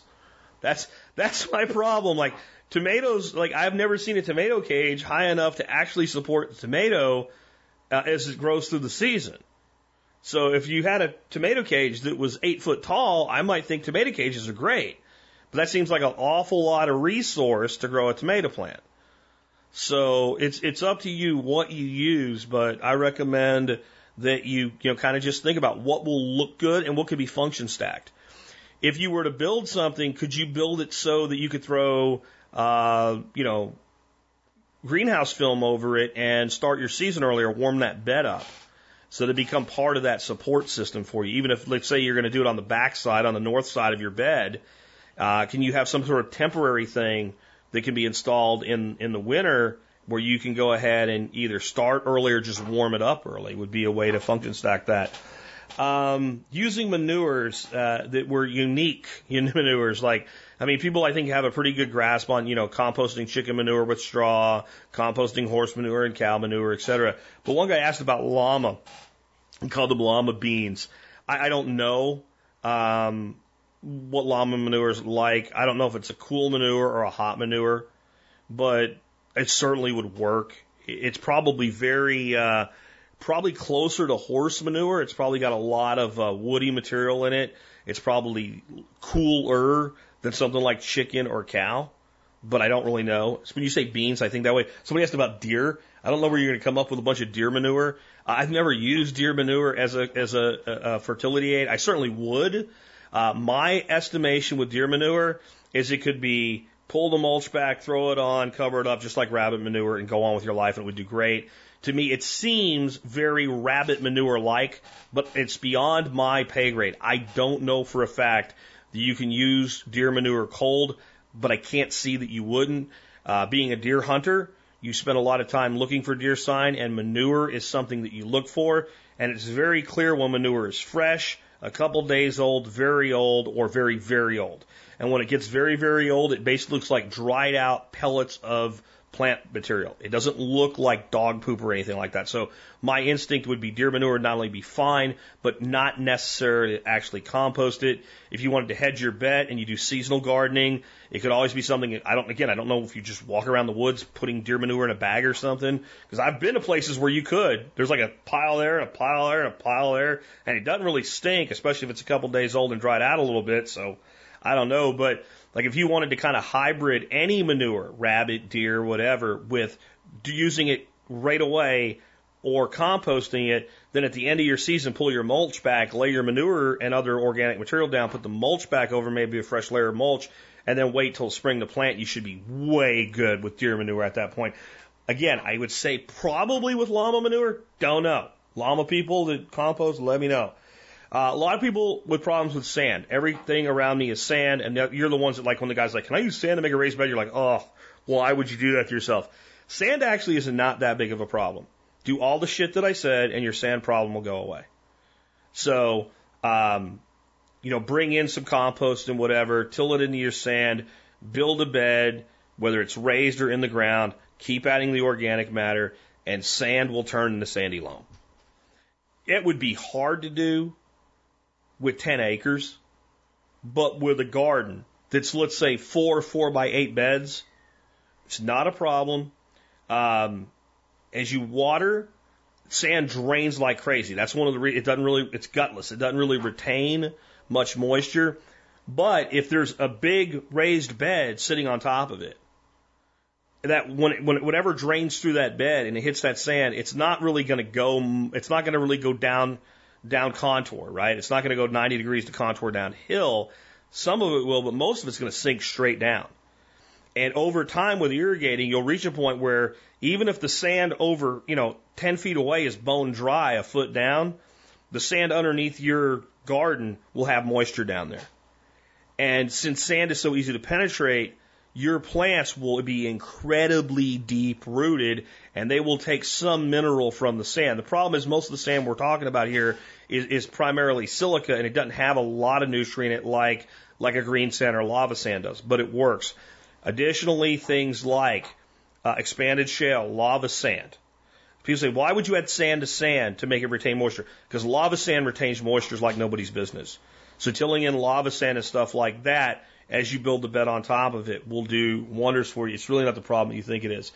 Dig versus no dig, till versus no till, etc. Lots of questions on that. Look, do what works best for you. If you have a problem with, there are people that basically, they plant their garden almost like the Indians with the Three Sisters. They plant a row of tomatoes, a row of peppers, a row of cucumbers, whatever. They do 3 or 4 big harvests a year, one big one at the end of the year. That's how my grandparents did it. And they didn't do a lot of work. So my grandfather used a tiller. My grandfather would mark out the beds, and we would dig and till, and then we would compost, mulch, plant, and we pretty much didn't worry that much about weeds except the easy ones to get out. Now, we lived in Pennsylvania. It was a relatively short growing season, lots of natural rain, really good crops, selected for the thing. His peppers, his tomatoes, his cucumbers were from safe seeds for 25 years, right? So that worked there. And the garden was a subsistence garden. If my grandmother couldn't make, 50 quarts of pickles and 50 quarts of relish out of the cucumber patch that year and a crock of crock pickles, then it wasn't worth doing. It was done for that reason. It was a survival garden. So we figured out the tomato that grew right. We did that, and you might have to do a little weed control around the cucumbers.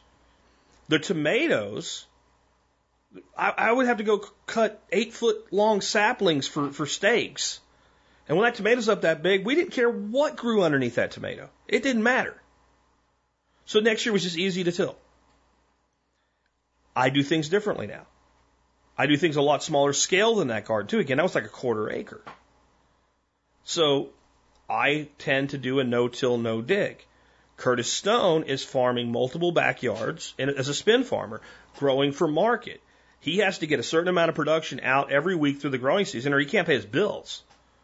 He uses a tiller and he uses weed blocker. And he uses a torch, like a weed torch, to cut holes in the weed blocker so there's a perfect hole there. And it works. It all works. Anybody that says, well, this works and this doesn't is usually full of crap unless what they're saying doesn't work is throwing seeds on top of a parking lot.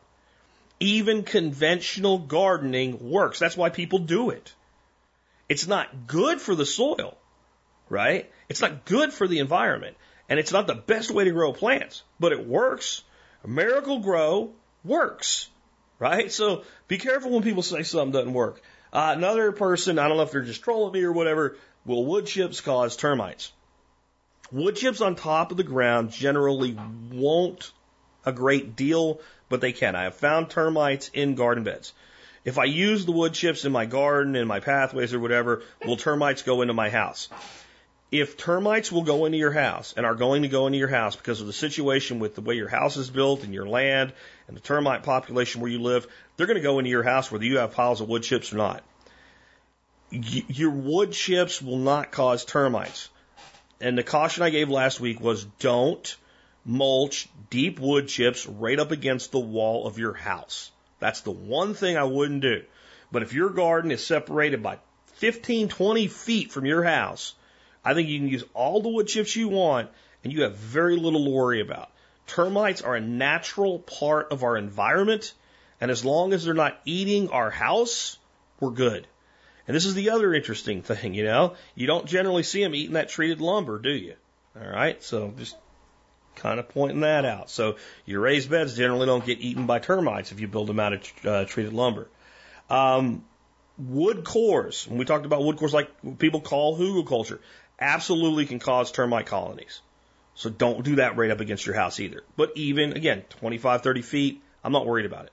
Because if those suckers are getting in your house, they're getting in there anyway. I am built, concrete slab on top of wood and brick. I'm not that worried here at all. Worm castings, worm tea, and worm compost tea. Best ways to use them and what's better, what isn't. First of all, the person that asked this question didn't really ask about worm tea. They just think they did.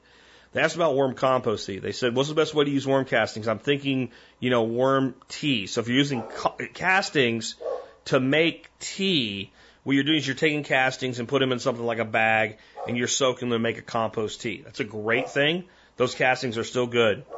Castings, the best thing to do with them, in my opinion, pull the mulch back from around your plants and sprinkle them around your plants like fertilizer, because that's what they are.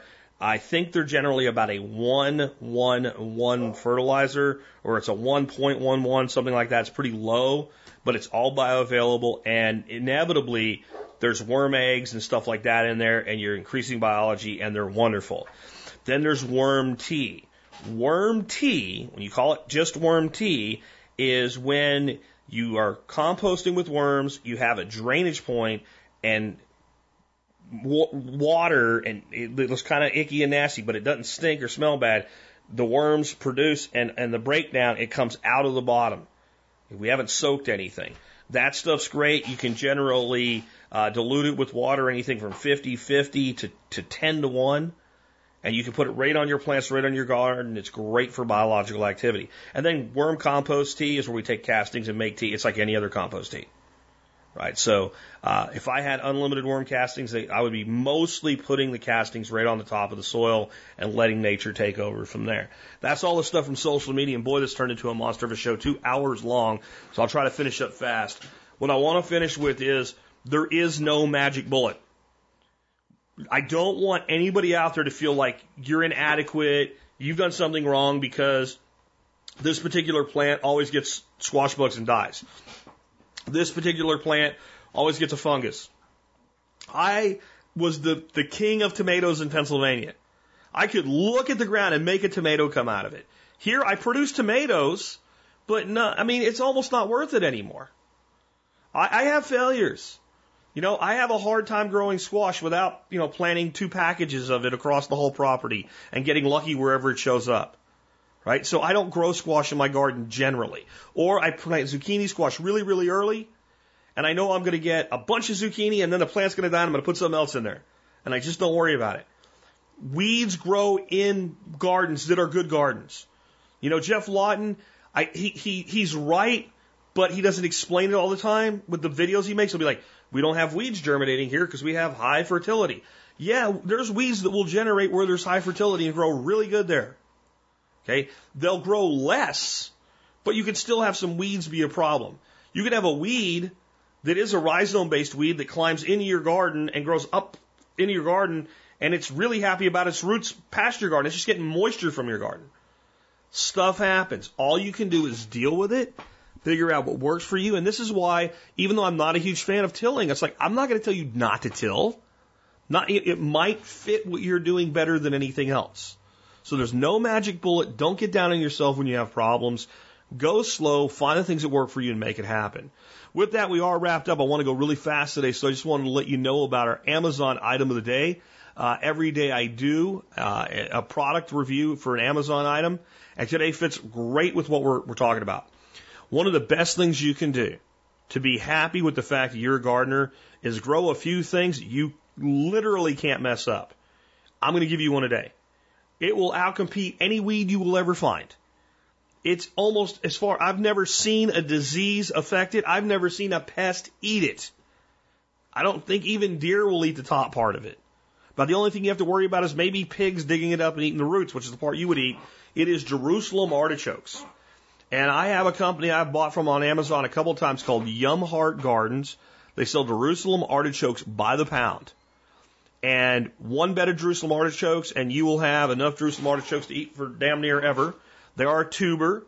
They are high in inulin, which means even though they have carbohydrate, a lot of it is an indigestible carbohydrate, so it's good to be on the paleo-ish world. They are a good substitute for anything from water chestnuts to potatoes. They can cause a fart reaction. Yes, lots of gas. I talk in the article about how to mitigate some of that, how to ferment them. They are fantastic fried, sliced thin and fried. They're just a great product. They're like a survival product. Like, you know this thing will grow. And if you do a big container and you plant these in it, the beautiful thing is they'll send out runners. That runner will hit the container. And when it hits that container, it will say, I've reached my limit. And it will set tubers. And it will have tubers set, not through the whole thing, but most of your tubers will be set all around the edges, which means you can just reach down and pull them out. If you heavily mulch, you can leave them in the ground and just go out and pull some out whenever you need them. How awesome is that? In the ground, they're great, but they can get a little bit, they can go other places. They can become quote unquote invasive. I'll tell you how to handle it so you never have to worry about it again. I learned this from Dave Jackie. If you have Jerusalem artichokes growing and they've expanded their range to a place you don't want them, and you see them come up, and they're like about 6 inches tall, you go, that's a Jerusalem artichoke. And you reach down and you yank that sucker, and it breaks off. You will make it angry. Very, very angry, like the Incredible Hulk. It will not like it when it's angry. And it will send out laterals and put out lots of little nodules and come back even meaner. And every time you don't get every piece of it out, that's what's going to happen. If you wait till they're about 1.5 to 2 foot tall, depending on the variety, and you reach down to pull it out, it'll just come out like really easy. You'll be like, well, what happened? And you'll see the tuber. And when you grab it, it'll be hollow. It will have expended all of the reserve energy, and it's now relying on the plant. That tuber gave its life so that the plant could now make 100 tubers. But you've pulled it out before it had a chance. So you just keep checking. When one comes out easy and it's used up, then you just pull them all out, and they won't grow there. It's that simple. So give Jerusalem artichoke a chance. It's one of those things that will grow well for you. Most people like it. Just think about where you put it, because it's going to be there for quite a while once you do. And you can always help support the Survival Podcast by doing your online shopping at tspaz.com. And all of the links in today's show notes that go to Amazon, you'll be supporting us if you use those. So think about that when you're making your purchasing decisions. As always, you can become a member to support us, but we're going to be just mention that real quick because we're, run long today.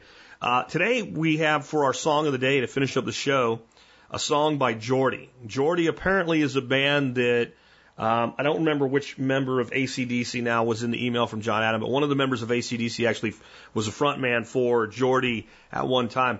Geordie, I think, is actually refers to a dialect within, a subset of British accents from the UK, but I could be wrong. And we're doing cover week, so this is a cover by Geordie, and this is House of the Rising Sun, which if I ask anybody, well, who was the first person to do House of the Rising Sun? A lot of people would consider it as a music trivia type to be like, it was the Animals. They were the ones that were successful with it. This song is so old, they don't really know who wrote it. They're not really sure where it exactly came from. It kind of became kind of a black folk song in the 1800s. There's a couple options as to what the House of the Rising Sun actually is. Sounds an awful lot like a brothel, and there was a brothel called that. It was there so long ago. It was during the Union occupation of the South. It eventually was shut down and went there a long time. And then there was a women's prison that also has potential to have actually been the inspiration for the concept of the House of the Rising Sun. So it was recorded by quite a few people. Then the Animals did it, and they blew up with it. And it's then became one of the most covered songs out there. And the reason is it's what you would call royalty free. Like, no one can claim ownership of the song itself. They can claim ownership of their variation of it, but they can't claim ownership of the song. So it's one of those wide open covers, and that's why it's been covered by so many people. The other thing I want to point out about this song is yesterday I talked about how the reason the Three Doors Down version of that Smell by originally from Leonard Skinner worked so well is that they just did it the way as best they could the way Skinner did it. They didn't make it their own. This one's a little different. I do feel like Geordie made this song kind of their own. It's consistent with the original, but it has its own thing going on, and I like it, and I hope you will too. It is one of my favorite songs ever. I always loved this song. It's one of those songs that when I used to hang out as a young man with friends, that we sang out at apartments and get 20 people together on a weekend. We had guys that could play guitar and all that we'd always end up doing as a sing-along or what have you. Anyway, this might be a little bit different than any way you've ever heard it before. And with that, it's been Jack Spirko with another edition of the Survival Podcast, helping you figure out how to live that better life if times get tough or even if they don't.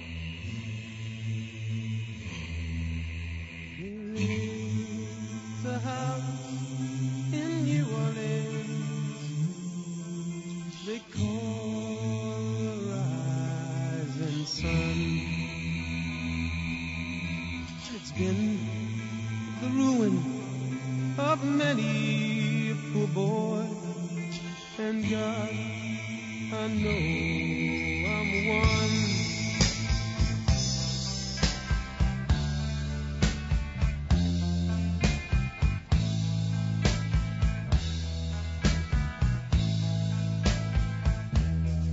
Well, my mother was a tailor.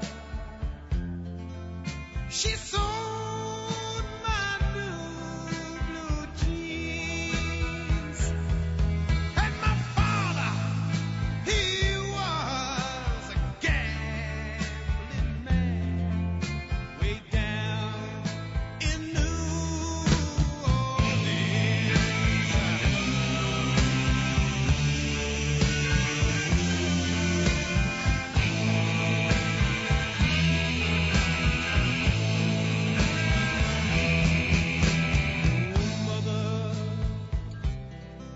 Tell your children